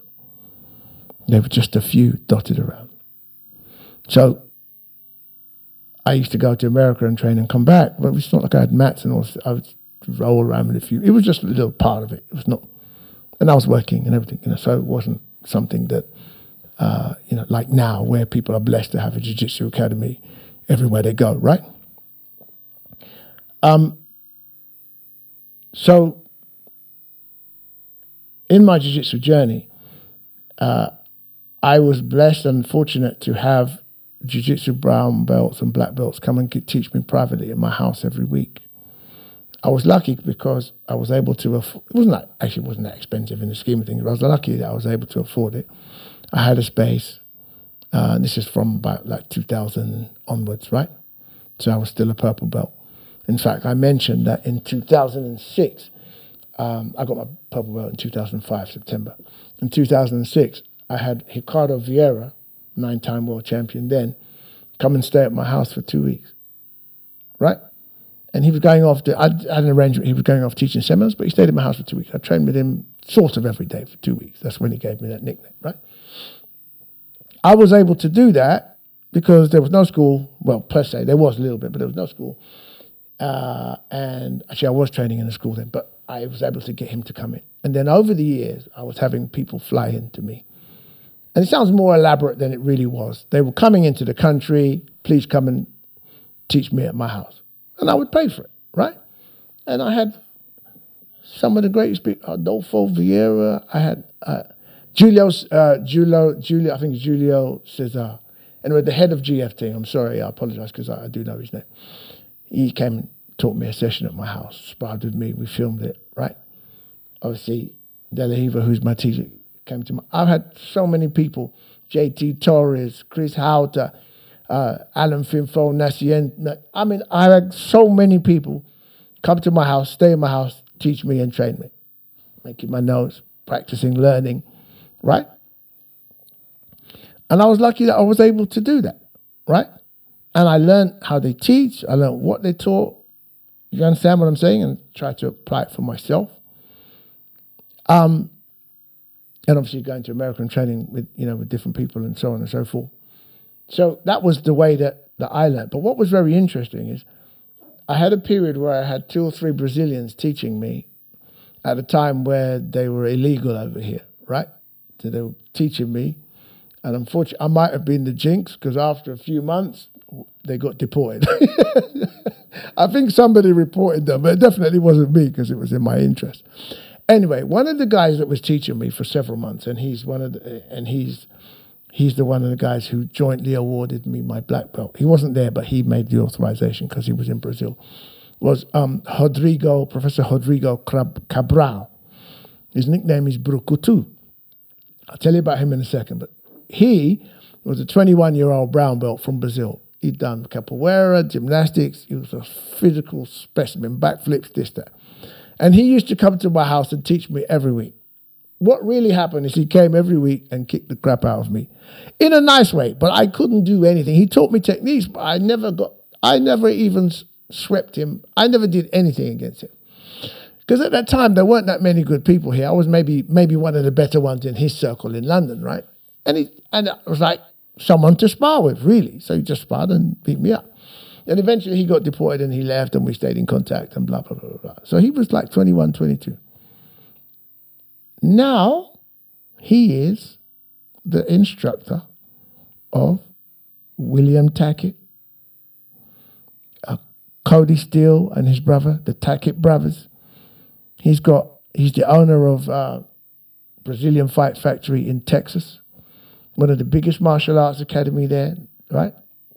More 20 plus black belts, 45 plus brown belts, because we went through the figures, 50 purple, but I mean, he's a king at it. He's doing really well, gi, no gi, and he came over 2-3 months ago and did a seminar at my academy for the first time. And it was really funny because after the seminar, we were talking and he said to me, Onuma, I feel so bad. I said, what's the matter? He said, I feel so bad, because when we used to train, I know I didn't teach you nothing. I just beat you up. Because he evolved, you know what I mean? He grew up, he moved to America, started teaching, became structured, organized. And when he taught the seminar, it was fantastic. It was so structured, and it was like night and day. This is the system we use here. We do this, we follow this, we do that. If the guy, and it was like, wow, this was amazing, right? But it was funny to watch the evolution, right?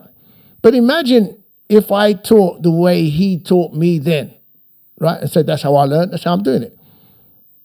Nobody's going to learn too much, right? But it was great because it was fantastic to see him evolve. It was great because he was honest with me and said, I realized I didn't really teach you much there. Yeah, and it's great to see him doing so well, teaching these guys, head instructor of one, 4th degree black belt under Leo Vieira, you know what I mean? And I think most people are kind of heading that way. You can't, especially if you live in America as well, they're fairly well organized, you know what I mean? You can't just turn up, they run businesses, just force them to evolve and develop in certain ways, But you can't just turn up and hit and hope. Things have evolved too much now, Yeah, I mean, hopefully that's kind of one of the things you learn broadly as you get older, is that you can't just literally hit and hope, because that kind of youthful exuberance leaves you, right? It comes down to actually, does this stuff that I'm doing work? Is it practical? Do I understand it properly? You kind of lose almost the luck, if you like, of being young. I think one of the greatest things I learned, I don't know that you asked me, I think one of the greatest things I learned as a teacher is that no matter what you say or do, they're not all going to listen to you. And it's learning to accept that. Yeah, this is one of the things that I've said this on the podcast many times, that Nick used to always say when he used to give a blue belt out. He always used to say, tonight another nobody becomes a somebody. And, Nick better than I do, but on the one hand, it was kind of Nick's joke and, just kind of his sort of flippant nature. But on the other hand, as I kind of realised over time, it was that you do get so many people that they're going to train 15 times a week and this and that and the other, and they're amazing, they're learning really fast, and then they just kind of drop away, or they don't sort of pursue it. And I guess after you see that so many times, I mean, this is something that some other people that I've had on the podcast, other instructors, have said to me, that you really invest in students and you become attached to students, and they disappear, and you kind of feel like you lose a little bit of your energy, maybe. I think I'm slightly different in that. I mean, I 100% definitely understand the concept, right? And the thing. Now, look, when I say I've been around long enough to know, and live life long enough to know that, excuse the French, shit happens. So people will come, people will go. Work changes, family changes. I've got a few guys now that they're home, they just had a child, so they disappeared for a little bit, right? Injury, whatever, right? There's so many things happening.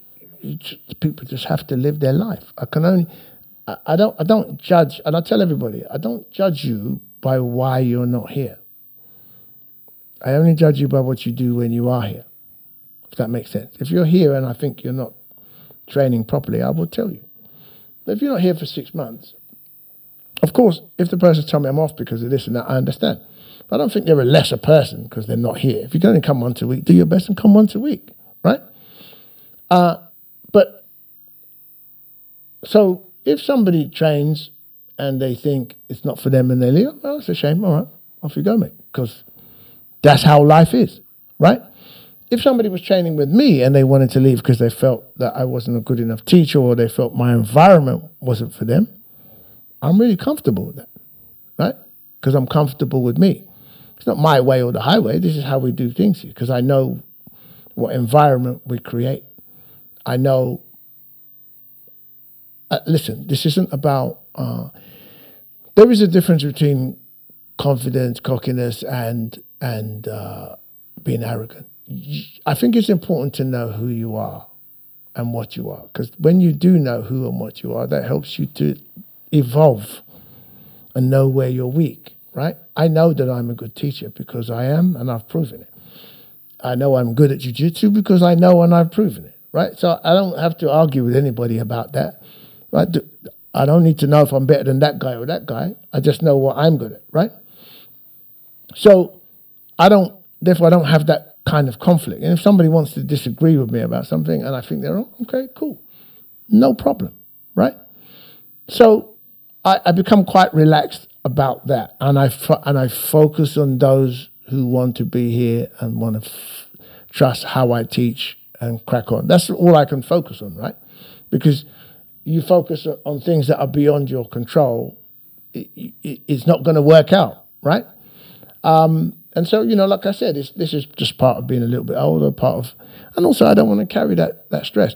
I have, because I've been, as I said, I've been around a long time.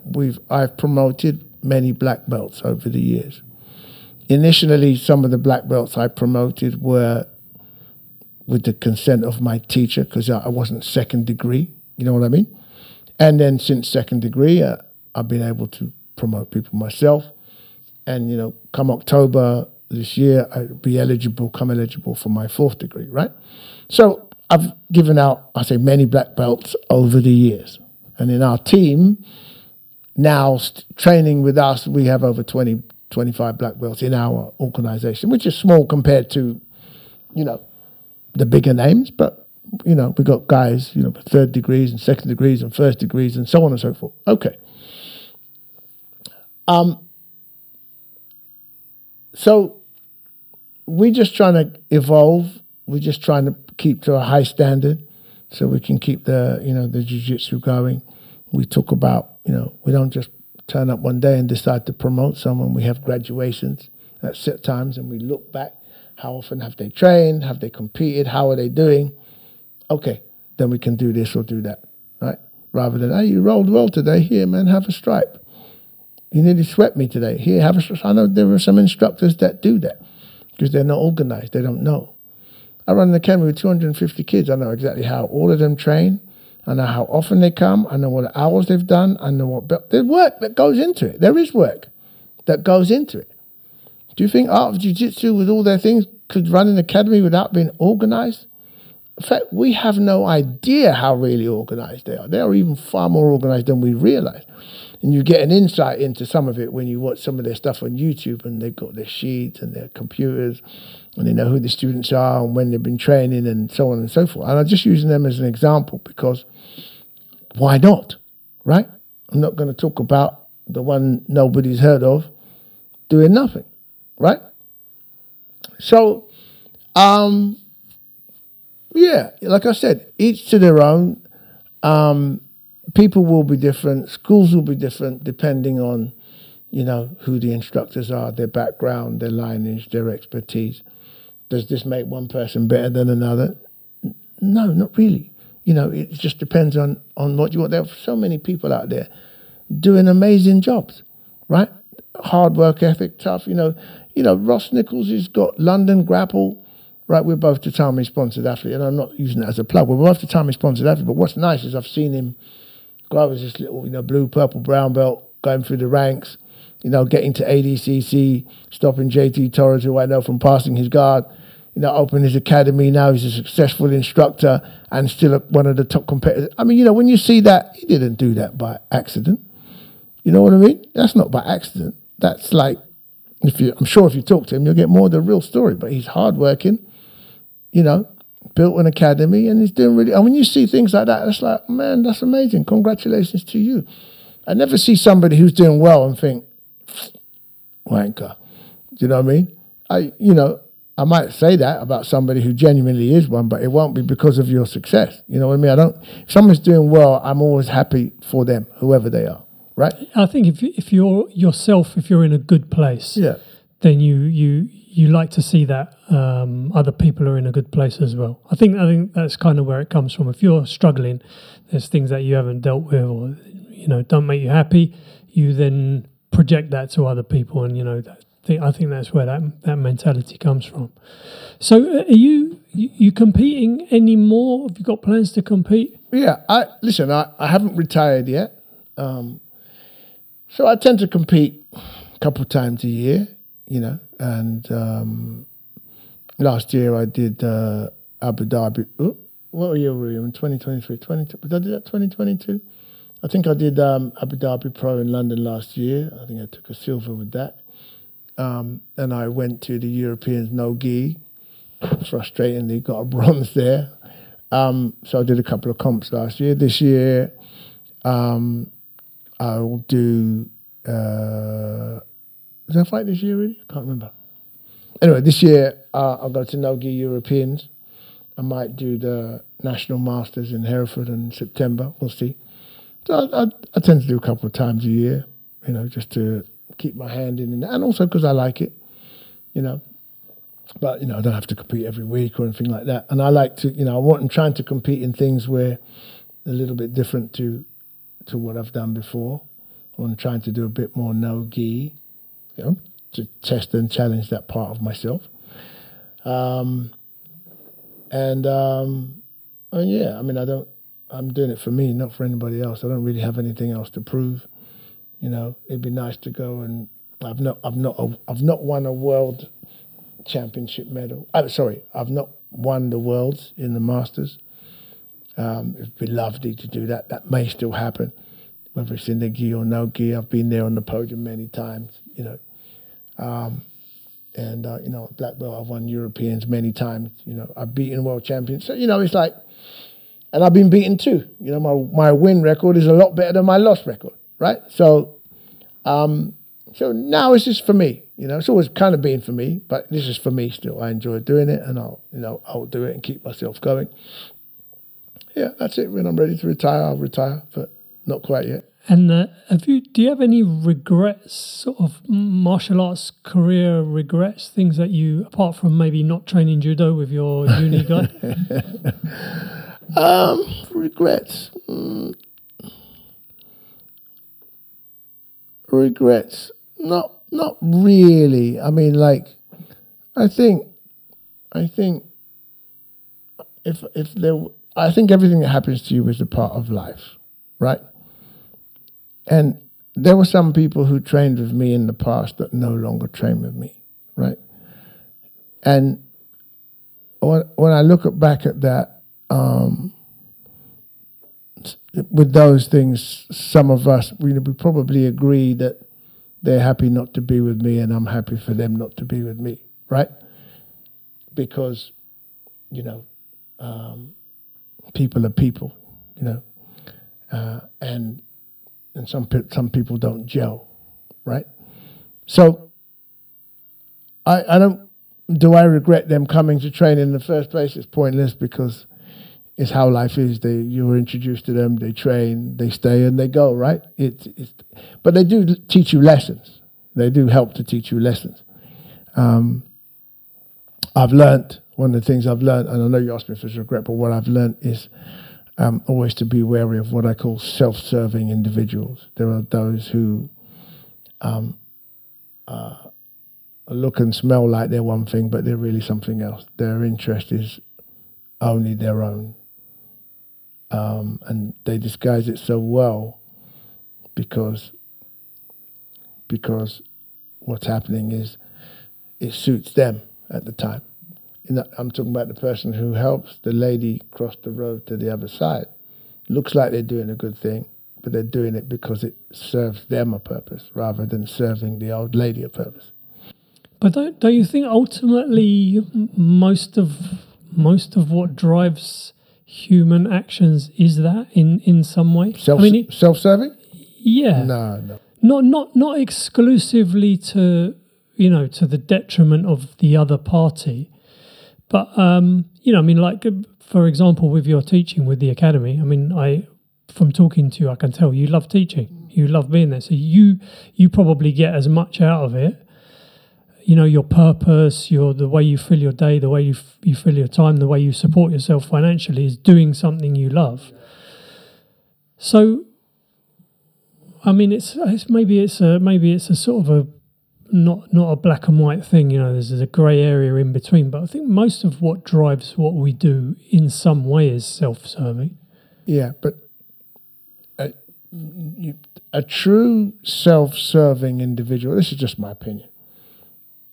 Until you've really met one and then seen the full circumstances, that's when you'll understand. And listen to what I'm saying to you. A true self-serving individual pretty much does nothing unless it serves them. And there are not many of those creatures, but they do exist. It's only when you realize that's the case, then you realize, oh, wow. Right? Because we all have compassion within us. We all do things. We've all done good things. And listen, even some of the good things I've done, they've had a beneficial effect to me, because if I help you and you feel good, I feel good too. Right? So does that make me self-serving? Maybe, a little bit to a certain extent, right? Because it's serving me because it makes me feel good. If I buy you coffee, I'm buying you coffee, you have coffee, I have coffee, you feel good, it's great. You know what I mean? It's like, I'm not buying you coffee to make you think nicer of me. But, man, I'm having coffee, have coffee. Next time you go shop, you buy coffee and buy me a coffee too. It's, it's not doing it just to achieve something, And I think that, but, look, these are different kind of life lessons, because you also need to be selfish a little bit, right? Because if you're not, you now end up giving too much of yourself away with leaving nothing for yourself.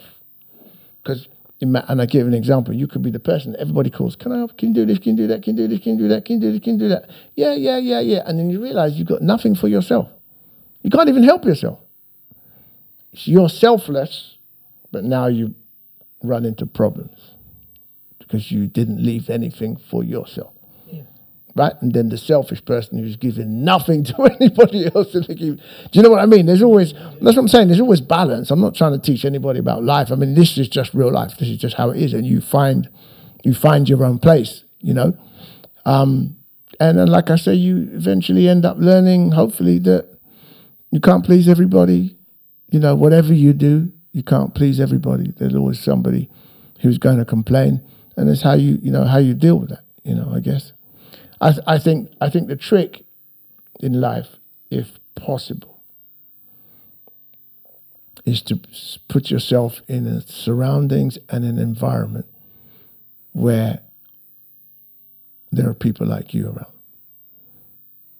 And if that means you're an arsehole wanting to be surrounded by arseholes, that's great too, right? And if that means you're a kind person surrounded by kind people, that's great too, right? Do you know what I mean? You want to put yourself where you feel comfortable. That's what people normally do. If you come to my academy, right, our academy is unapologetically one of the cleanest places you will go to. We make it a thing.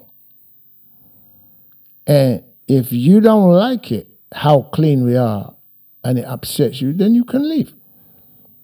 We've hunted down people who peed all over the toilet seat and left it. And we found it. And I found out who it was, and I spoke to them. If you think you're gonna come to my gym and piss all over my toilet seat and not clean it and think it's okay, you're on crack. No, for real. I can imagine this stressing down. I feel like I did it. And I haven't even happened. It happened. If you come to my gym to train and your feet stink, I will send you off the mat. Because nobody wants your stinky foot in their face. I'm serious. Yeah, I agree. I'm just telling you how it is. We tell everybody. And the rules are there, cleanliness. Listen, I've got no problems. You went to work, hard day at work, calm day, we got shower, go and shower. Quickly, clean your foot, whatever. Do what you need to do. If you train with your gi, which was stinky, and you put it in your bag and come and we catch that, you can't train, get off. You understand? You do kickboxing and you leave your sweaty gear, your gloves and stuff in your bag, and you come on the mats and it stinks. You need to come off. Right? Completely unapologetically about it. So does it still happen a little bit? Yes, but the instances of it are very rare in my academy, right? Because we value, I got nearly 400 members in my academy, right? Which is not the biggest in the world, but we're a decent size. We're at least a medium-sized academy. I could have 100 people a day coming in. Their welfare is my responsibility whilst you're on my premises, right? You don't want to train with someone who's going to give you stuff, right? Yeah? You don't want that. And we just had COVID, right? And that was the first time half the world learned about washing their hands, right? Or cleaning themselves, right? They just discovered that's what they do. So all I'm saying is I take it very seriously in my gym, completely unapologetically. And I've had words with people who are not clean. Those people have actually all stayed. But if they choose to leave because it's too clean for them, adios. You know what I mean? No problem. Go and explain to another guy why you left my gym because it was too clean. Do you know what I mean? And that's, like I said, one of the reasons why we have white gis instead of black gis, because you can't hide the blood, right? You can't hide the dirt. It's not so easy.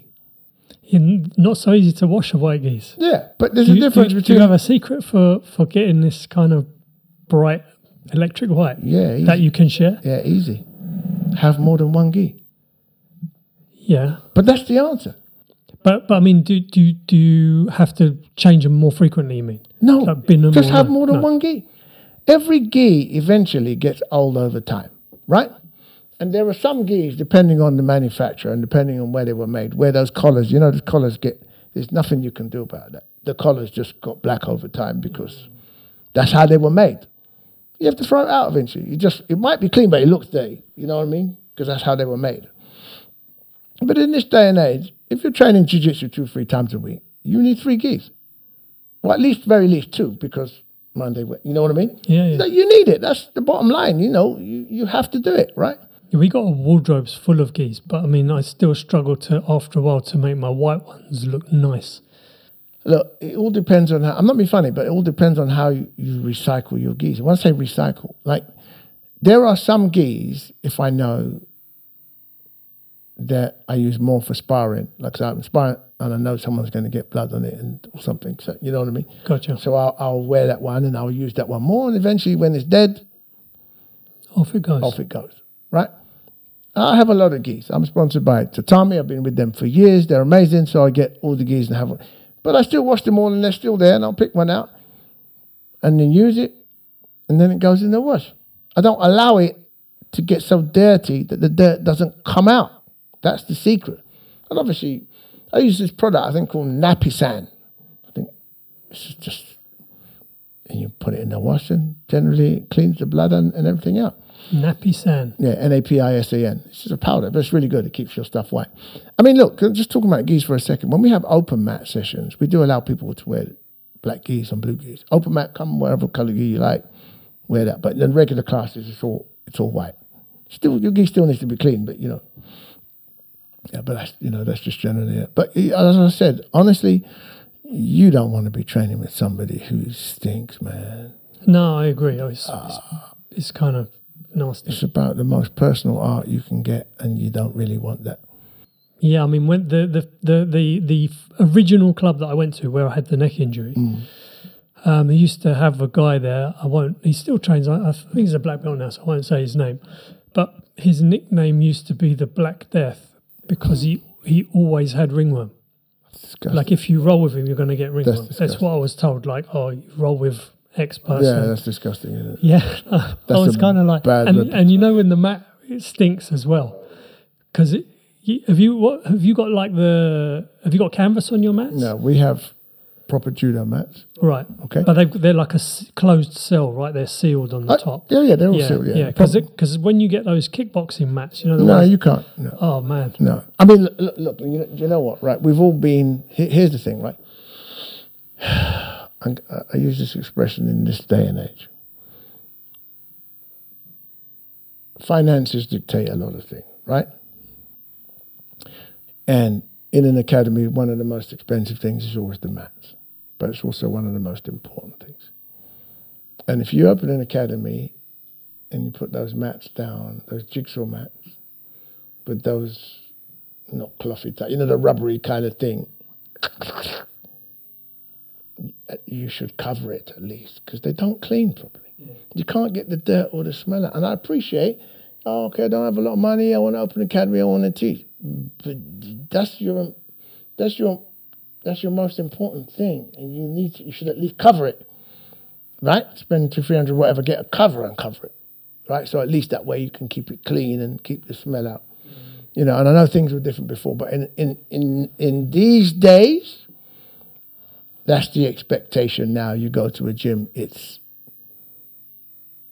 good mats, it's clean, it's that's the expectation, right? It is, right? Yeah, absolutely. And if you go to a place where it's dirty, I mean, I'd be mortified to be rolling to find hairs in my. I mean, I went to do a seminar. I went to teach a seminar at a place one time. I was just going to ask you if you ever rocked up for a seminar. Oh yeah, I've done many seminars. I went to teach a seminar at a place one time. Beautiful match, but they hadn't been cleaned. They hadn't been. Did you teach it? Yeah, what I did, it was I got their Hoover or brush and I cleaned the area where I was going to teach, and I taught there and I didn't move. You didn't tape it off? No. Right? It wasn't good, right? But they didn't say, "Oh, hang on, sorry, let's just quickly do the whole." Didn't say nothing. No. It was just, and normally I would say something, but the scenario was such. Okay, let me just. Yeah. And I thought, it's like, and they thought it was normal, right? Some people, they clean their gym mats maybe once a day if you're lucky, right? And we hoover our mats after every class, so it's hoovered. And most of the time we will mop. The only time I won't mop is we did jiu-jitsu, and then afterwards is the kickboxing class. So I'm not going to mop. I'm not even going to hoover because they're doing kickboxing. Yeah. But if it's the other way around, kickboxing, then jiu-jitsu, we hoover and we mop. Right? Because now you're going to put your face where the person's foot was. Right? Yeah. You can tell I feel you. You can tell I'm quite passionate about this stuff. I can tell you're passionate about this. Because I tell stories about cleanliness that is over and above what other people do because I've seen it, right? And honestly, people have used the term OCD with me about cleanliness. I don't even think it's OCD. It's just, to me, it's what I believe normal should be. If you go to the toilet and you're in a class and you're training and you go to the toilet, right? Let me tell you this. At the very least, you should take off your jacket and your belt and leave it outside. Don't take your jacket and belt into the toilet, right? Because the chances are you probably don't even have a hook in the toilet on the back of the door to hang it up. The chances are you probably don't. So where are you going to put your gi, right? Are you talking about if you're going to sit down or even if you're going to take a pee? Even if you're going to take a pee, why would you take your jacket and you have to take your belt off, right? To go for a pee, or you lift up, right? But why would you want to take your thing in there? Now let's talk. Let's talk real talk now, because we're men here, and it's not that women don't talk real talk, but I'm going to talk real talk for men. If you go to the toilet and do a number one, it is almost impossible to escape any little of your urine going on your foot. Because even when you shake, it's just, it just goes. When you're wearing shoes, you don't notice because you're wearing your trainers. But when you go barefoot, I'm not barefoot, I mean like with your flip-flops, there's a little droppage on your foot. And that makes you realize how it's normal. It can happen, no problem. But ask me how many people got their little hand sanitizer thing and just cleaned their foot before they went back on the top, before they went back on the mat. Right? Probably not many. Right? Probably not many. Let alone the risk of a little bit of urine just dropping on the front of your gi when you pulled your trouser down, right? Then next minute you're going to go and roll with brethren over there in north and south position, putting your urine-infested crotch right in his face. I tell you what I think is going to make you feel even worse. But you get what I'm saying? Oh, I totally get what you're saying, but sometimes at work, if it's a sunny day, I'll take some shorts and a T-shirt. So at lunch, I'll stick a pair of shorts on and I go and sit outside in the car park. And if I take a pee in the urinal before I go back in to get changed, I notice there's little bits flick off the urinal, like I can feel it on the hairs on my legs, and I think, geez, like I'm peeing on my trousers. But that's what I'm talking about. Yeah, right? but I mean, how do you got to put people in like some kind of hazmat suits? No. Listen to what I'm saying to you, right? What I'm saying is, first of all, let's understand the facts. And then secondly, you decide what you're going to do about it. Do you understand what I'm saying? The facts are, if you go to the toilet during a class, there is a fair chance you're going to put some, as a man, there is a fair chance you're going to put some urine on your trousers. 100% chance. Right? That's the first thing. Now you have to decide what you're going to do about it. That's all I'm saying. Right? Because ask yourself this. Your training partner says, I'm just going to the toilet, and he comes back. Now he wants to roll with you. There's a fair chance he pissed on his trousers. What do you want to do about it? So do you decline to roll with people after they've been to the loo?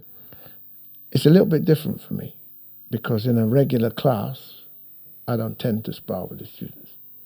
But say it's your sparring session and halfway through someone says, oh, dude, I've just got to quickly nip to the loo. Do you say... In truth, I'll be honest, I don't even really think about it too much, to be honest. I don't. I mean, that's the honest truth. I don't really think about it too much. I don't. I'm only just mentioning the facts to you when we talk about the cleanliness and stuff like that. And I'm talking about what's the personal responsibility of people. So let me tell you what has happened to me. So at my academy, I've got like 50 geese all in my room, really. I've been to the toilet. I'd left my gear, my jacket and my belt out. I was going to the toilet, and as I was coming out, I was like, oh, shit. And a couple of drops went on the front of my gi trouser, which nobody would have known or noticed. And I cussed myself, you idiot. And I went to my room and I changed my gi. Because in good conscience, I couldn't put that. But another guy, maybe he didn't have another gi, you know what I mean, didn't have another option, so maybe he's just going to clean it with and then go and roll, right? I'm not trying to say there's a solution. I'm just saying that there's a problem. I'm simply saying, look, just try. I'm educating people, or I'm saying just be aware. Try and be a good person so far as that is concerned, right? Yeah. That's all I'm saying. Try to be a good person and try and think about somebody else. It's like your 80-20 rule, isn't it? You try and, you can get 80% of the benefits by doing 20% of the things. So you try to not pee on your own feet.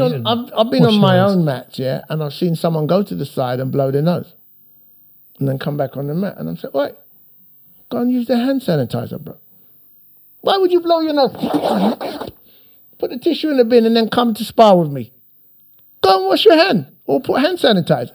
But they just natural. They just do it. I've got like a really vivid picture of what it's like training in your academy.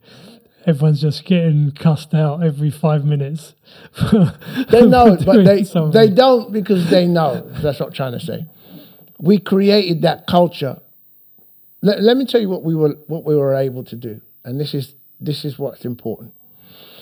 I opened my gym in 2018, and we started like that from day one.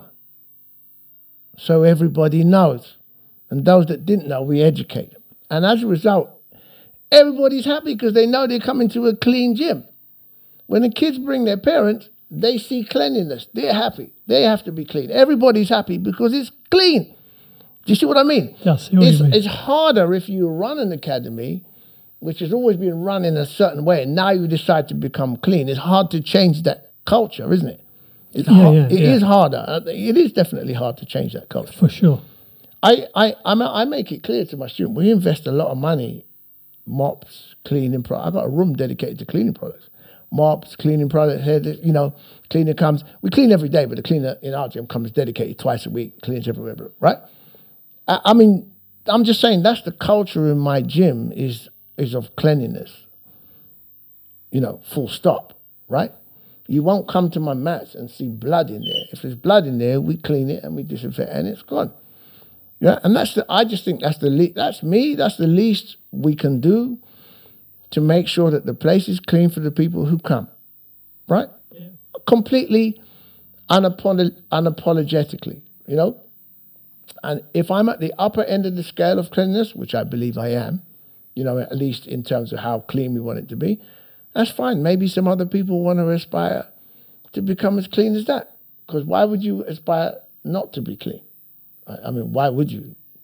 Oh, I don't care about, And students in my gym, we have a joke about it. They laugh because he's bought another mop or he's he's got 5 hoovers. We laugh about it, and I know we. Do you get cleaning products for like birthdays or Christmas presents? They haven't given me any. Professor, we bought you some. They haven't done that yet because they know I've got them all already. But I'm just saying I'm completely unapologetic about that because it's. Listen, I can't do anything about going to a shop and whether it's clean or on the street. I can only take care of 2 places, my house and my gym. My gym's cleaner than my house. If my house is okay, my gym's even cleaner because I have so many people in there. Do you understand? That's all I can do is make it clean. And if you come in, you'll know you're in a safe environment. Even the air is clean. Why? I have a special machine, antibacterial machine that cleans the air, even kills COVID. And we have that because if we're kind of in a basement, not an obvious basement because you walk down the step, but we're in a basement. So we have ventilators which bring in and out the air. There's lots of people training in the room. So we have the thing to kill the bacteria in the air. I did it because it was necessary. The machine wasn't cheap, but I invested to make sure that it was done right. That's it, really. I mean, honestly, we don't lose too much sleep over it. It's just a given. I'm going to tell you, it's just a given. That's how we operate. Yeah, I mean, that sort of seems in line with what I understand about the way that you've organised everything. Just do it properly at the beginning, and then you have that system that is sort of synonymous with you. Listen, we're not perfect. We make mistakes. We get it wrong, and we learn, and then try to improve. If someone suggests something, we try to do it. You know what I mean? And I just say, and I keep using the term unapologetically, we want to get better and improve and keep the place clean and safe for everybody and, good learning and training environment. That's pretty much it. So I've got one more question for you. Sure. See if I can... Where do I get my haircut? Ready? Well, yeah, same place as me. Yeah, because my wife keeps saying to me, oh, you need to have a thing where you ask question. You ask question every week. And it's not really my thing. But I found this one on Instagram and I thought, I'm going to ask this on the next podcast. So tell me whether this is a good one or not. You can have £10 million right now, but you're being chased by a snail. If the snail touches you, you die a terrible death. The snail cannot be killed. The snail has only one purpose, which is to get to you. Would you take the money? Okay, so you're asking a lawyer a question, right? So, do you mean that I can't run away? You can run away. But so where's what do I need to earn the £10 million? Oh, you just I guess sign the contract. Here's the briefcase full of cash, or you can have a Bax or whatever you want. But this snail, let's put him in. He's in Manchester at the moment. Yeah. He gets the download from the universe. Yeah. I got to go and get David Onuma, and that's it. He just keeps coming. There's nothing we can do to get rid of this snail. It just keeps coming. He never dies. He can't be stopped. Okay. And if he touches you, okay. it's bad. Okay. I know it's a theoretical question. I mean, if everything we know about snails is correct, then the chances of the snail ever getting to me are extremely low in this case. So that might be odds worth accepting. That's it, really. That might be odds worth accepting. Especially I'm just going by the example that you gave. If it's not a super snail, it's in Manchester. Normal snail. It might get killed on the way, but you said it can't die. But die. Eventually, you might be able to trap it in a box or something, you know what I mean? But who knows? The odds are not too bad of taking that particular bet. Okay. I would say. That's good. I mean, I think it's quite a maybe an interesting question to ask of how you how you see things. It's an odds game. I mean, but look, there's definitely odds. But I'll tell you something that is quite funny. Myself and my friends and my family, we do play this game, which is called, it's not anything new, it's called the how much game. And basically, you see something and you think, oh, I'd never do that. And then you ask somebody, how much would it, So, you got your sandwich, you're walking down the road, you trip, your sandwich falls open on the floor, on the street, right? Where everybody walks. Maybe it fell in some crap or not, but it's right there. How much money would it cost, would you take for you to pick up that sandwich and eat it off the floor? I'm not asking you, but that's the kind of games that quite a lot we play. And then you say, well, and they say, no, I'd never do it. What about 50 grand, 100 grand right now? Would you do it? And you're like, well, actually, and it just becomes interesting. Then you start to see what people would do, for money. And I said, no, I would never do that, but okay. Yeah, man, then the game becomes quite interesting now. It's like... Yeah, that's the subject of money. That's a whole nother Now, if you said to me, how much money would it cost, would it take for you to allow a flea-ridden, stinky, dirty, unwashed person to come train on my mat with dirty feet? How much? Oh, I was going to ask you, how much does it cost to get you to go teach a seminar in the flea pube gym? But yeah, we'll keep that one for another day. So thank you very much for coming in. I really appreciate your time. My pleasure. I appreciate you speaking and sharing your wisdom and your knowledge and your advice. The academy is North 12? Yeah, the name of the academy was North 12 Academy of Martial Arts, because we're in North Finchley, N12, so we're easily findable on Google. We teach the arts we teach there. They're all under the banner of CFS, Combined Fighting System. We haven't created anything new, but that's just the banner. So the BJJ is CFS BJJ. That's our international team. And then the other arts, the striking arts, they're CFS arts. So whether it be the kickboxing or anything else like that. Full-time academy? Yeah, it's a full-time academy. Classes every day? Yeah, we're not open on Sundays, but we're open, every other day, and we have classes for men, women, children, the usual mix of stuff. And yeah. And what's the website? www.nth12.com. NTH12. Yeah, short for North, NTH12. And are you active on social media or not so much? Yeah. We have two. There's my name, David Onuma, and also the academy's up there, North 12 Academy of Martial Arts, on Instagram, and I'm there on Facebook. Beautiful. Thank you. Thank you very much. Thanks for good. Anyone took the time to listen. Thanks for that. And if anyone wants to shoot me a DM or ask me any questions, or ask me where I buy my cleaning products, let me know. If you want to go to the cleanest gym, for sure, this side of I don't know where. But yeah, definitely go check the gym out. I need to come down and train actually. I mean, we were connected up by Neon Bells. So thank you, bro, for connecting us. And thank you guys for listening. I know everybody's time is precious, so if you stayed with us all the way through, thank you very much. Don't forget to follow the podcast. Best place is at White Basement Pod on Instagram. We'll put a new episode out every Tuesday, and we'll catch you next time.